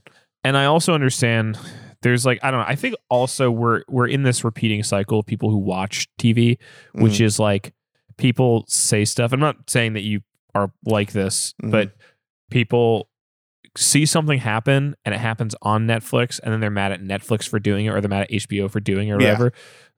You're right. It's definitely is probably a thing that happens on other platforms that I'm just not aware of. Well, I've definitely heard Netflix people who work on Netflix things talk about that and be frustrated with that. Sure. But I was saying more about trends, which is like a good example of this is like people going like, well, it's fucked up because Netflix funds a lot of shows and they only get one season, then they get canceled. And I'm like, that's Were all you ever TV. around for network TV? Yeah, you'd never watched cable. Like, what the fuck? Like, they tried to do that to It's Always Sunny. Like, in its first season, they were like, we're forcing you to add another cast member or you're gone. I think it's weird, maybe, because people our age, they don't have an awareness of the history of it. Like whenever there weren't that many channels. Yeah. So like, I think in their mind, I don't know. Now we've returned almost to monoculture in a way, a little bit, just in that things on Netflix, there will be something in the monoculture. I feel like for a while it was a little bit harder because there were a million fucking channels for everything. Everything kind of got re-centralized for a little bit with streaming services. And then they kind of blew up and splintered off into a million streaming services again. Mm-hmm. Yeah. I feel like now that we're somewhat back into like the whole world is watching one show. Now they want to act like there weren't decades where, like the exact same thing was happening where a show would get canceled after one season despite getting good reviews. Yeah. And it's just like a forgetting of the historical precedents, I guess. Yeah. And I mean, like, sort of, there's also like, it's a, did that make any sense? Was that, no, just really random? I got you. We might not have the AC on right now. I don't feel hot. No, I don't feel hot at all. Not super, super hot or anything, but it might just be taking a second to kick in. Okay. I feel like the other thing is I feel like there is the volume to a like available attention ratio is so much it's crazy. different now. Like there is, I mean, I guess it's kind of similar to the level that cable was at toward the end. Yeah, sorry, I should have said cable. I was no, I was outside of. I was rambling. Sorry, but basically it's this thing where it's like, oh, it's short of me just saying sorry in a speech bubble. I'm sorry. I'm sorry, Day. We're bringing back I'm sorry, Day. But it's Grant apologizing to me. No comment. Yeah, I'm apologizing to the audience, not to Dan. It's like I understand why people are like, but I think the one that comes to mind is like, did you watch that show Daybreak? No. It was good. It was like a post-apocalyptic world with teenagers, and it was solid. What year was that? 2017 or 18. Okay. It was like, I want to say right after I graduated college, so maybe it was 2019. But it was a good show, but it got canceled after one season, and it was, I am sure that people were upset about it. I was upset about it, but it was also like not enough people watched it, and it was a very expensive show. Yeah, I want to bring this up, but I almost don't want to bring it up. You watch Firefly? I didn't even like it. I cannot stand Firefly. It blows my mind that people love that show. But that is absolutely because like those people bitch forever. They got a movie too, and Yeah. they're still complaining. The movie's better than the show. I didn't watch the movie. It's got Chiwetel Ejiofor. Okay, but there's you know Chiwetel Ejiofor, right? No, He's the lead in 12 Years a Slave. Oh, I believe. I hope I'm not wrong about that. He's really good though. Great character actor. I want to say he's British. Kind of similar space as David Oyelowo, the guy that played Martin Luther King Jr. in Selma. Oh yeah, he's British. Yeah, they're both British. Did not know. Yeah. Okay. What else is Chiwetel in? Chiwetel, I want to say he was in the Soderbergh thing, but I could be wrong. He might not be. Anyway, he pops up in things every couple of years. Really, really great character actor. Would be cool if he could have been Bond. I think he's a little too old to be Bond at this point. Yeah. He could have been a really good suave Bond, I think. I know everyone like to say Idris Elba, but come on, Chiwetel would have been cool. Yep. Well, I don't know. Yeah. I don't know. I think people just forget that stuff. Like people forget that, like the whole like being mad over a show being canceled has been happening forever. Being mad that a show didn't, or that a movie didn't get enough budget has been happening forever. Yeah. Like you guys must have heard of Terry Gilliam. It's director of the Brothers Grimm. Director of the Brothers Grimm. It's, I feel like people, it is now back in the news again because places like HBO and Netflix are like doing this stuff, but I feel like this is super common. Mm-hmm. Oh, it is. It's same news, different day. Yeah. Trying to think we have another. Well, I have a few more Netflix things I saw on Netflix that I'm just going to try and speed round real quick. Okay. I watched White Noise, a great example of a movie that, it's cool Netflix funded this because I can't imagine it really would have gotten funded anywhere else. About to burp, but not burp. My body's at war with itself right now. Okay. Never sneezed. It's really fucking me up right now. Okay. White Noise, good. Adam Driver, good. Noah Baumbach, yeah, he's good. I'm gonna have to check out more of his stuff, I guess. Crazy the guy made Greenberg made this. Crazy that the lead actress in this is making the Barbie movie next year or this year. This year. Exciting stuff, man. Did you see the trailer for that? Yeah. Did you like the trailer for that? Look, I'm already sold. Yeah, I was awesome sold trailer. on the announcement. I kind of was saying I don't watch trailers, but I did watch the Barbie trailer, and it's a pretty awesome trailer. And all the set photos have been great. I'm pretty pumped. I think it's gonna be good. Yeah. The woodpecker on our balcony right now. That's why we got the cat to take care of the woodpecker. Take care of the woodpecker. Anything else fun? Well, I also rewatched the David Lynch short, What Did Jack Do? Did you ever watch this or know anything That about was it? on Netflix? Yeah, it's a Netflix short. Yeah, there's a few in my room on my desk. They should be on my desktop with the 2 monitors. It's the short he did for Netflix. You know, he's been doing stuff. People have been rumoring for years that he was going to make a movie for Netflix. Then he was going to make a show for Netflix. I don't know if that got canceled or what happened, but that's not happening now. Well, he was furious that he couldn't use his own camera. Yes, he threw a big old fit. I mean, it's DV tape camera. He has thankfully moved on from the DV tape camera era of David Lynch. It would have been crazy if he had been like, no, Twin Peaks season 3 needs to be shot on DV. Thank God that did not happen. That would have been upsetting. What Did Jack Do, though, is a movie where he plays a detective who's interrogating a monkey for 15 minutes. Hell yes. And then it ends with the monkey singing. Cool. It's about the monkey who like had a weird romance with a chicken named Tutataban. I had kind of forgotten about it, to be honest, but I got a call late at night from I opened Instagram, which I don't have the notifications on for Instagram. I had like 16 missed calls from my brother's friend who was calling me just to find out if I had heard about it and what my feelings were. And I was like, I remember thinking it was quite good. And I rewatched it.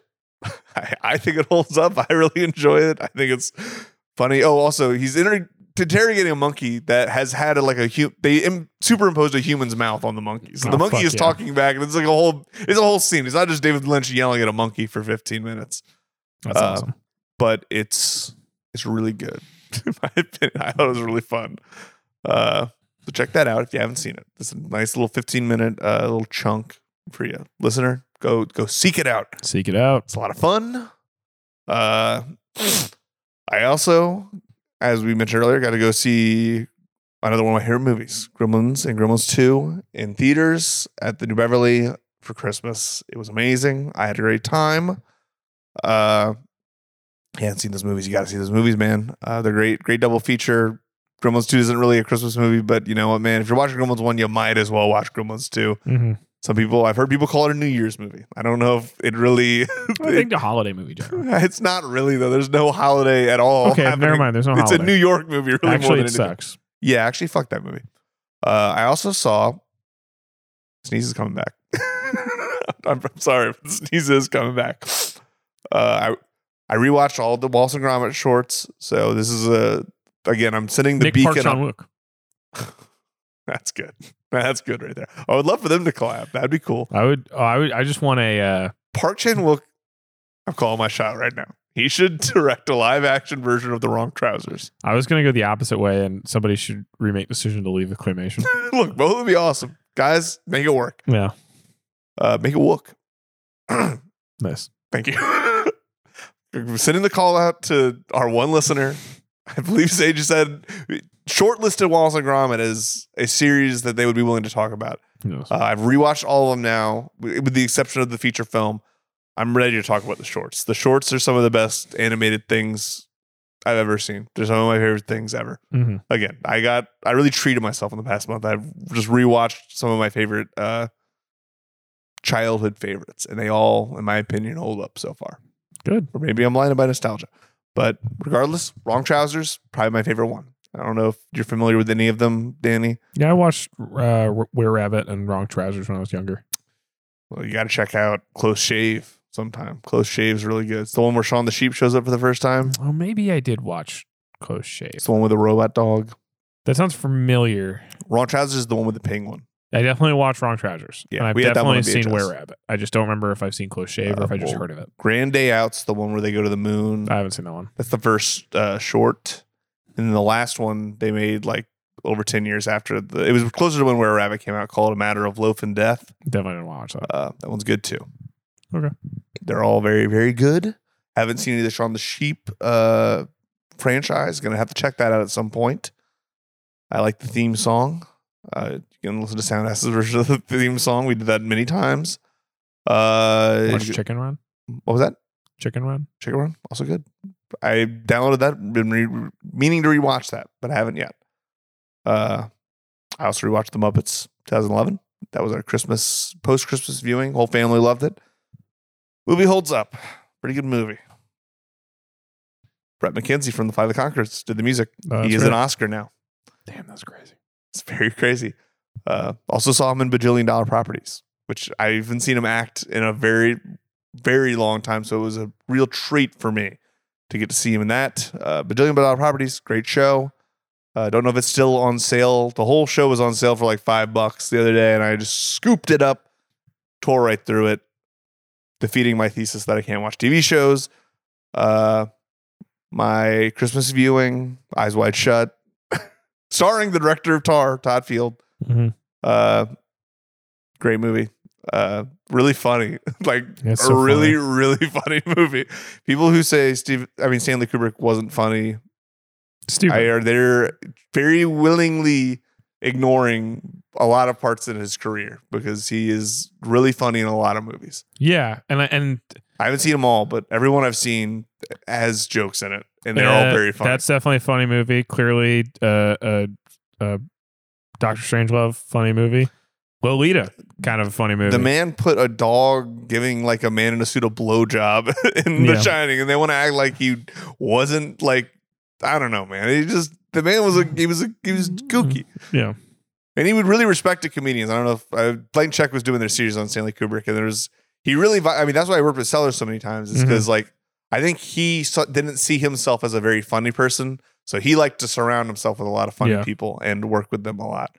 I know Full Metal Jacket. I haven't seen all of it. Full Metal Jacket has some really funny fucking parts. Lee Ermey. I've seen those scenes. Yeah, where he's just like yelling at everyone. Those are funny scenes. And this thing is like it's a funny line too, because it's like it is absolutely funny.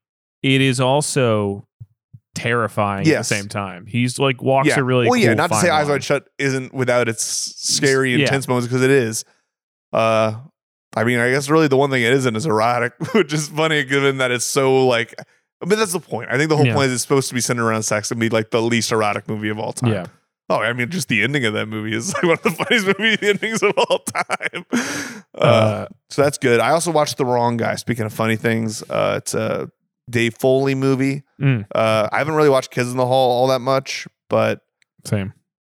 I feel like I probably need to. I'm a big fan of sketch comedy, and I know people love them.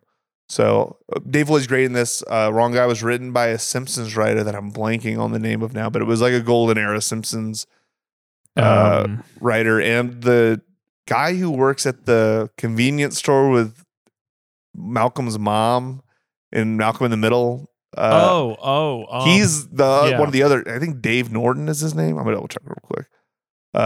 He's kind of one of the other. David Anthony Higgins. He's the other writer on the movie, and he's very funny. Craig in Feldspar is the character. Yeah, Craig Feldspar. Really funny movie. It's not easy to kind of stream right now, but you can find it on YouTube, I think, in its entirety. Jake Hogan is the guy who wrote The Simpsons. Okay. Really just tight 90-minute movie. A lot of gags. They're all really funny.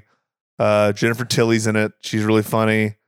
Joe Flaherty, who's another Canadian guy who was in Strange Brew. He was the dad on Freaks and Geeks. He was one of the bad guys in Follow That Bird, the only Sesame Street theatrical movie. He's one of like the Slime Brothers or something ridiculous. They imprison Big Bird. He turns blue and sings a song called "The Bluebird of Sadness." It's a crazy movie, honestly. It's really I enjoyed rewatching that one because I hadn't seen that since I was a kid. Pretty crazy movie. But this isn't about that. This is about The Wrong Guy, which is just a good movie. You should all check that out. The last thing I had to talk about was Babylon. Look, guys, it's a nuts movie. I don't really honestly want to even get into spoilers. Danny hasn't seen it. Yeah. I don't know, man. Really interesting that this is what he chose to make post Oscar cachet. I mean, it's a little few years out, a few movies out. Just feels like First Man would have been a movie he made to be a course correction from a movie like this. So it's interesting that they're flipped in his filmography. Again, I look at his filmography and I just go, none of these movies are similar. I mean, this one reminded the biggest through line I can see in his movies, First Man excluded, because that is like such a weird outlier now to me. He loves music. I mean, yeah, that's for sure. He's obsessed with jazz. Yeah, I guess that's true.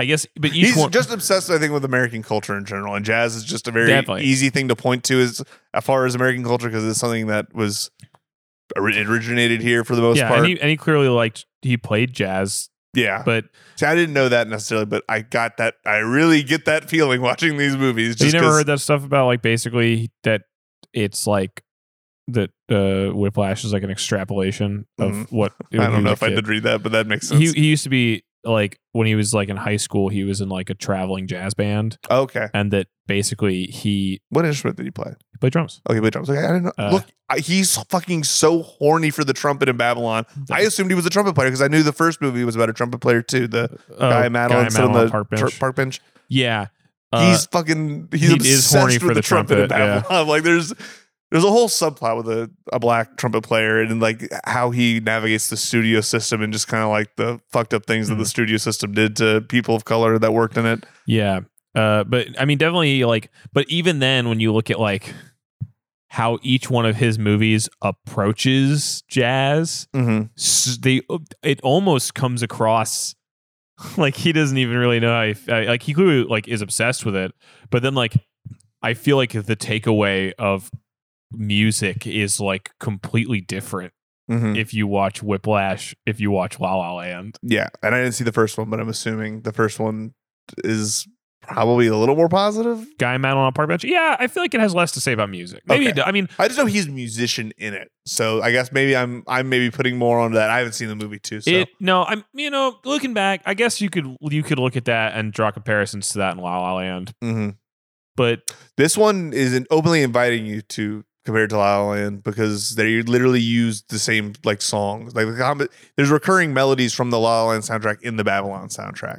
I saw people complaining about that, or some people just being like, I don't know why you would do that unless you wanted just it to be in complete conversation with La La Land, which I guess I get if that's your point. But I have heard it is like nega La La Land. I mean, a little. It kind of is a little bit. It's La La Land loves L.A. Babylon, I'm kind of not entirely. Love LA, hate Hollywood. Yeah, that's kind of how it well, but it loves Hollywood too. It's very conflicted in the same way that Tar is so conflicted about. I don't know. I'm just drawing comparisons that don't make sense. Clearly, he loves movies. If you've seen The End of Babylon, so guys, check out Babylon. And this is the one time I'm going to open it up to fans. You can reach out to me so we can talk about it because no one watched this movie. I went to it opening night and it was a completely empty theater. Margot Robbie came on screen and said, thanks for coming to see Tar. Thanks for coming to see Tar. It was really confusing. Thanks for coming to see Tar. You know, in the theater next door, we are also doing a movie. Please come check it out. Please, once you finish this nearly 3-hour movie, come see our actual 3-hour movie in the next door. Yeah, she was like, thanks for coming to see Babylon the way it was meant to be seen with a energetic full theater. I was just like, oh. And the homeless guy walks in my screen and Violent Night's also there. Yeah. He's like, yeah. Woo. Yeah, so I don't know. It was especially, it felt just so contradictory given the end of that movie. But again, Danny will need to see the movie before we talk about that. Same how you guys had to wait out till you heard how I felt about Tar, which was, it's good. And I think that's pretty close to all the things that I've watched. I got one last thing, which is I watched It Happened One Night. Oh yeah, you did. The first night he almost went to go see Violent Night. Yes, I almost went to go see Violent Night, and then stuff came up, and I didn't want to go see Violent Night anymore because I was just like tired. And stick me up. What? Stick me up? No, I said stuff came up. Oh, stuff came up. I thought you said stuck him up. I'm like, I don't think I got.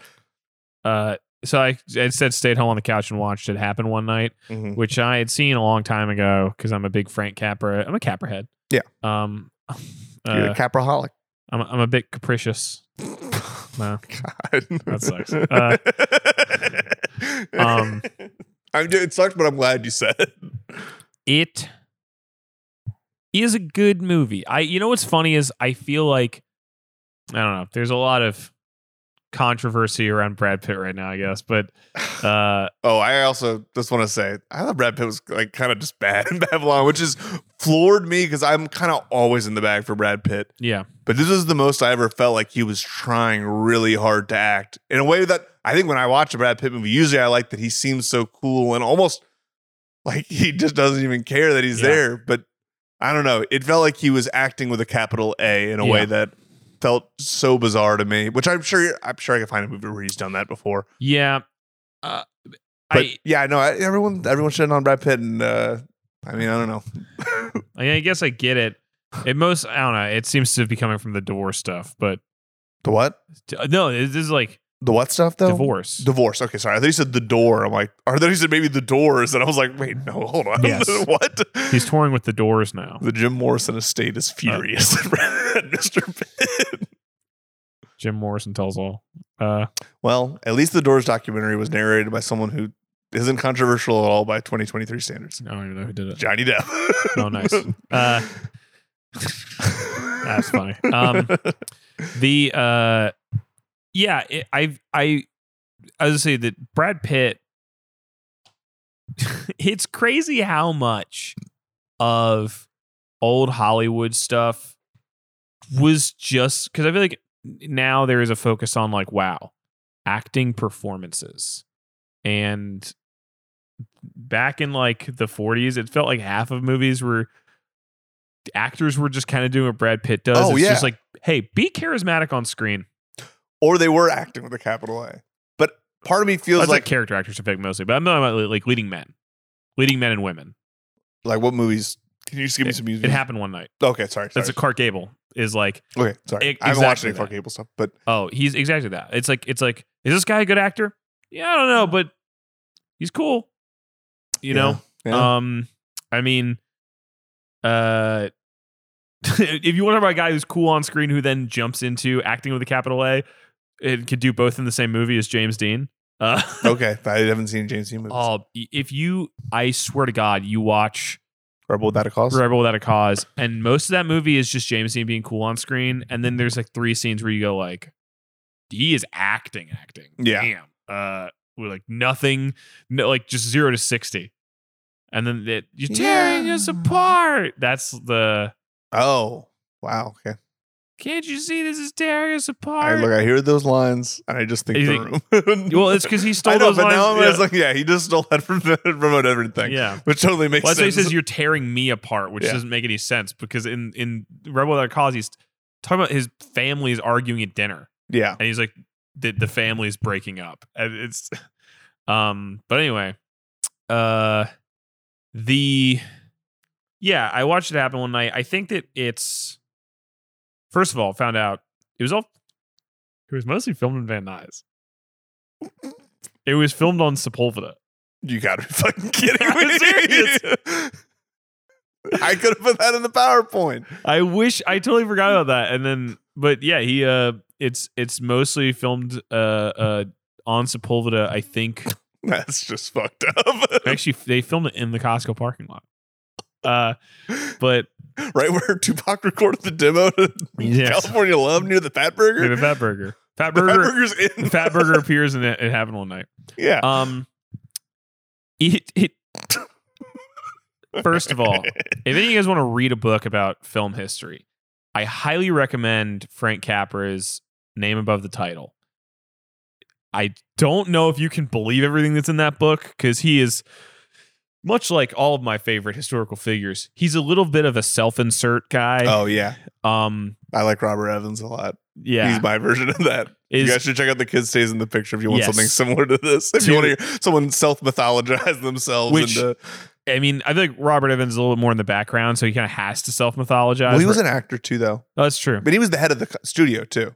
So I don't know. It goes back and forth. I think he was more forward-facing than a lot of those types were. But he also was such a fucking self-mythologizing like dickhead. He wants to take credit for everything after the fact. Yeah, Capra's not quite that bad. Yeah. But also it's one of those things where it's like Capra he reminds me a little bit of Jelly Roll Morton, which is like if you just shut the fuck up like forever, people would still be like, you're one of the greatest of all time. Mm-hmm. Because he did. Like, he was the first guy to ever win like 5 Oscars on one movie. Mm-hmm. And like he also was president of the Academy for like a decade.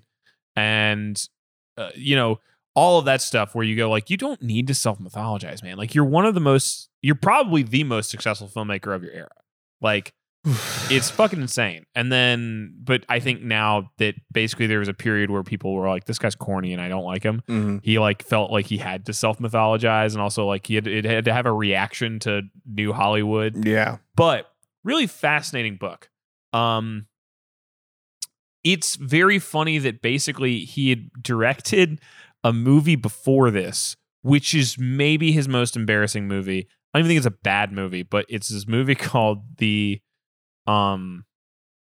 Bitter Tea of General Yen, which is about. That just sounds like you made that up. It sounds like it would be on Tim Heidecker's list of new Woody Allen movies. It's a movie about, I believe she's a missionary, a white missionary who goes to Japan must be China. Shanghai. And she falls in love with a Chinese general, and it's about like, who is of course played by a Swedish by a Swedish guy. Yeah.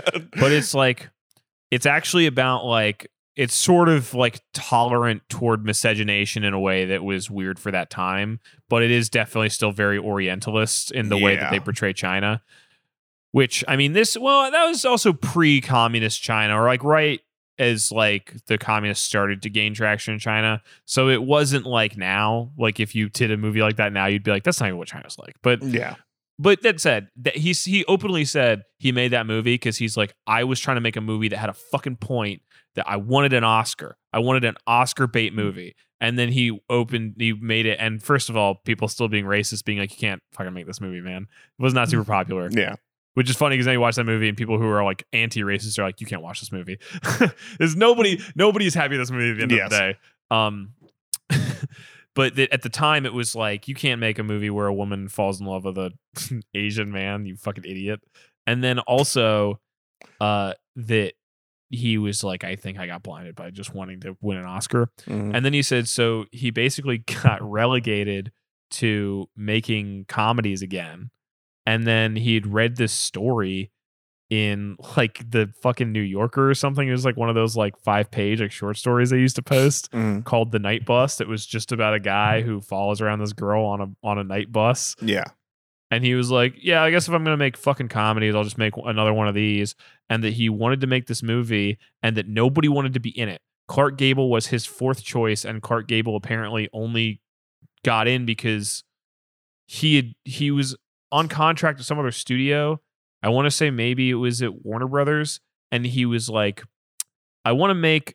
They asked him to be in a movie, and Clark Gable said no. And they were like, you don't fucking say no to us. And Clark Gable's like, I'm not going to do the movie. And they're like, fine, fuck you. You won't do our movie. You'll do a shitty Capra movie. We're going to send you to Columbia, which is like the tiniest, shitty studio. They used to refer to it as Poverty Row. Yeah. And they said Leguizamo is going to be born here someday. I don't know why they said that. Weird. Strange. They called their shot. They sent him to Columbia and were like, you have to make this movie with Frank Capra, who was just coming off of a failure of a movie and is working at a lesser studio. And then Claudette Colbert, who had been in a Frank Capra's first feature or second feature, but he'd made a movie with her before, and she hated him so much that she said that she would only make this movie if they guaranteed her all her money beforehand, and also they could shoot all of her stuff in 3 weeks because she was going to go on vacation. And then she still wrote at the end of the movie, at the end of her shooting, she sent a letter to her friend that was like, I just did probably the worst movie I'll ever make. And then Clark Gable was better about it later. He said that he showed up. He was so pissed off that he had to even go to this meeting with Frank Capra. He showed up drunk. And then he just gave Frank Capra a bunch of shit. And then he said later, he was like, I hadn't even read the script yet. Then I read the script and I was like, I called Frank Capra and I was like, I want to apologize. I was unfamiliar with your game. Speaking of being unfamiliar with the game, I have to admit, I thought that I got It Happened One Night mixed up with a funny thing happened on the way to the forum. So I thought you were saying they filmed like a Roman period piece on Sepulveda. I was like, bro, what are you talking about? No, it's right about now? traveling by bus. Okay. That makes a lot more sense. It's kind of the only thing, the best thing to do on Sepulveda. You got to travel. They filmed it on the Flyaway bus. Oh my God. I sat where Clark Gable sat. I was in the Gable throne. There's a little plaque that said Gable's throne. Anyway, that movie pretty cool. It's just I'm not saying it's like a movie that you need to watch especially, but it is funny that there is a lot of like, first of all, like a lot of weird cultural impact from that one movie. Mm-hmm. Like the hiking up your skirt to pull somebody over. Yeah. And then also that basically Bugs Bunny was born out of that movie. Mm-hmm. And yeah, I don't know. It is a really entertaining movie too. And it's funny to just watch movies where basically it's like, are these guys great actors? No, but they're all so cool that you just kind of enjoy watching them on screen. So I haven't watched anything besides Wonderful Life and Arsenic and Old Lace. If I was going to watch any other ones, got a wreck. I think you would, I mean, as a noted Looney Tunes enthusiast, yes, I think you might get a kick out of It Happened One Night. Oh yeah, it's been on my watch list. I've been meaning to watch it. It definitely, you look at it and it's like, it is like Bugs Bunny is just Clark Gable's character cranked up to 11. Mm-hmm. But I probably, It Happened One Night is definitely his most famous, like, successful movie. I also think I am personally a big fan of Mr. Smith Goes to Washington. Mm-hmm. I think that movie holds up, and people who say that Jimmy Stewart isn't a good actor are idiots. That's dumb, in my opinion. And probably, I was not even a big fan of It's a Wonderful Life first few times I watched it. I like it more now. There is a movie called A Hole in the Head. Okay. That's a Frank Sinatra movie where Frank Sinatra, I think he plays a con man who helps a little kid. That movie was pretty good. Damn, he also did a movie with fucking who would win in a fight, Mr. Deeds or Mr. Smith? Smith actually does fight a dude in that movie. That's awesome. They fight the president? Yes. This movie's not even, I don't think the president even shows up. What the fuck? Does he fight the House Speaker? No, he fights another. They're in the Senate, first of all. Oh, I don't know anything about this movie other than he goes to Washington and makes a speech. But damn, he did another movie with Bing Crosby that was right before Hole in the Head. That was pretty good. Not Riding High. Although Riding High was a remake of another movie he did. Mm-hmm. Is it Here Comes the Groom? Might be Here Comes the Groom. Yeah. Here Comes the Groom, Bing Crosby, and Jane Wyman. That movie's pretty good. He did like a couple musicals like that. Gotcha.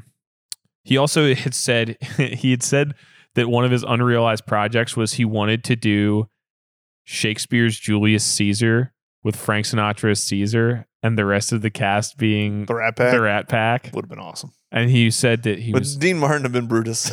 I don't know, but I thought that was kick ass. And then he always said that he was like, basically he said his biggest regret was that he couldn't get Frank Sinatra to do better movies because by the end of his career, Frank Sinatra was doing all these fucking terrible movies. Ocean's 11 is a really bad movie. But even that's like a good-ish one in comparison to the rest. Dude, I guess late stage Sinatra's fucking movies are awful. Yeah, I guess I don't know. Wait till you see the ones where he's doing detective you think I'm movies. gonna get that far? Oh, he did detective movies? He did detective movies that he produced. And they're just bad. This is like probably later. It's like the 70s. But I just mean fucking terrible. Did a lot of movies. Anyway. Yeah. Ocean's 11 though. That movie's bad. Anyway, I'm a defender of the Capra filmography. Mm-hmm. You know, I don't know. I think I like his stuff. He did the whole, like, you know, the Why We Fight series for the federal government. Like all the, like, the World War II documentaries. Oh, okay. I'm not familiar with those. It's like basically it was like somewhere between a documentary and a newsreel. But okay. he joined the army. He was in the army actually in World War One. But then Pauly Shore style. Doing it Pauly Shore style. He was kind of the Pauly Shore of his time. Funny that you watched Arsenic on All Days. How'd you feel about that movie? I liked it a lot. I went to rewatch it a couple of years ago and I didn't finish it, but I watched it in school actually. I watched it in English class. I really liked it though. I thought it was fun. Okay. I mean, it's like just like two kooky old ladies who keep murdering people, and their nephew just keeps trying to cover it up. It's really funny. I don't know. I thought it was a lot funnier than some older comedies that I'd seen. Yeah. I thought it was working for me, and I've been meaning to rewatch it for years now, but I haven't got around to it yet. It's Cary Grant, right? Yeah. Yeah. I mean, Cary Grant's great, man. Cary Grant's in a few of his movies. I think Cary Grant is also Mr. Deeds, right? Or Mr. Smith, right? No, that's sorry. You just said that was that was Jimmy Stewart. Yeah, Jimmy Stewart. Cary Grant is also. Oh no! Actually, you know what? That is the only Cary Grant movie. I'm thinking Gary Cooper is in a couple of those movies. Oh, okay. Gary Cooper is Mr. Deeds and also Meet John Doe. Gotcha. Wait, sorry, meet who? Mr. Deeds and Meet John Doe. John Doe. Okay. I knew it wasn't Joe Black, but I was kind of like filling in the blank in my head for you to say Meet Joe Black. Barbara Stanwyck's in a bunch of his fucking movies. I think they did like 4 movies back to back together. But love me some Barbara Stanwyck. Anyway, all right, we should probably be done with this. I'm realizing I've only seen 2 Cary Grant movies. 3 if you want to count Dead Men Don't Wear Plaid, but that doesn't count. Okay, I don't count. Do you know how that movie works? No. Have you not seen that movie? I think you'd be into it. It's a noir movie that Steve Martin made, and I think Carl Reiner, the one where it's Carl Reiner directed, the one where they insert all the clips of older movies. Yes. I think Gary Cooper was in Lost Weekend, right? All right, mixing up people now. Ray Milland is the guy from Lost Weekend. All right. We gotta stop this. This is like a 2.5 hour podcast. That's good. People want that. It's a tar length. It's tar length. You've been tarred. And he tried to 3. I 4 wanted to technically. End. I agree, but then 3 files. All right. Well, look, you did this to yourself. I'm at McGill for real on all social media. Grant, what's up with you? Dumb Inside Joke, all social media, and I'm running Bonafide Tastemakers social media now. Whenever we get an episode posted, so that should be soon. We're banking right now. Danny's about to make his great escape, and Boys Like Girls. Yes, Boys Like Girls. And we'll see you soon. Can I hit stop now? No. Okay. What else do we have to do? No, you can't stop. Are you sure? Yeah, you want to fill them in on another football game real quick before we leave? Yeah. What's the score here? The Giants are up 14-7 over the Vikings. Yep. Start of the second quarter. So just look up how that ended. And look up how it should have ended. Yeah. Anyway. And check out John Dies at the end. Thanks.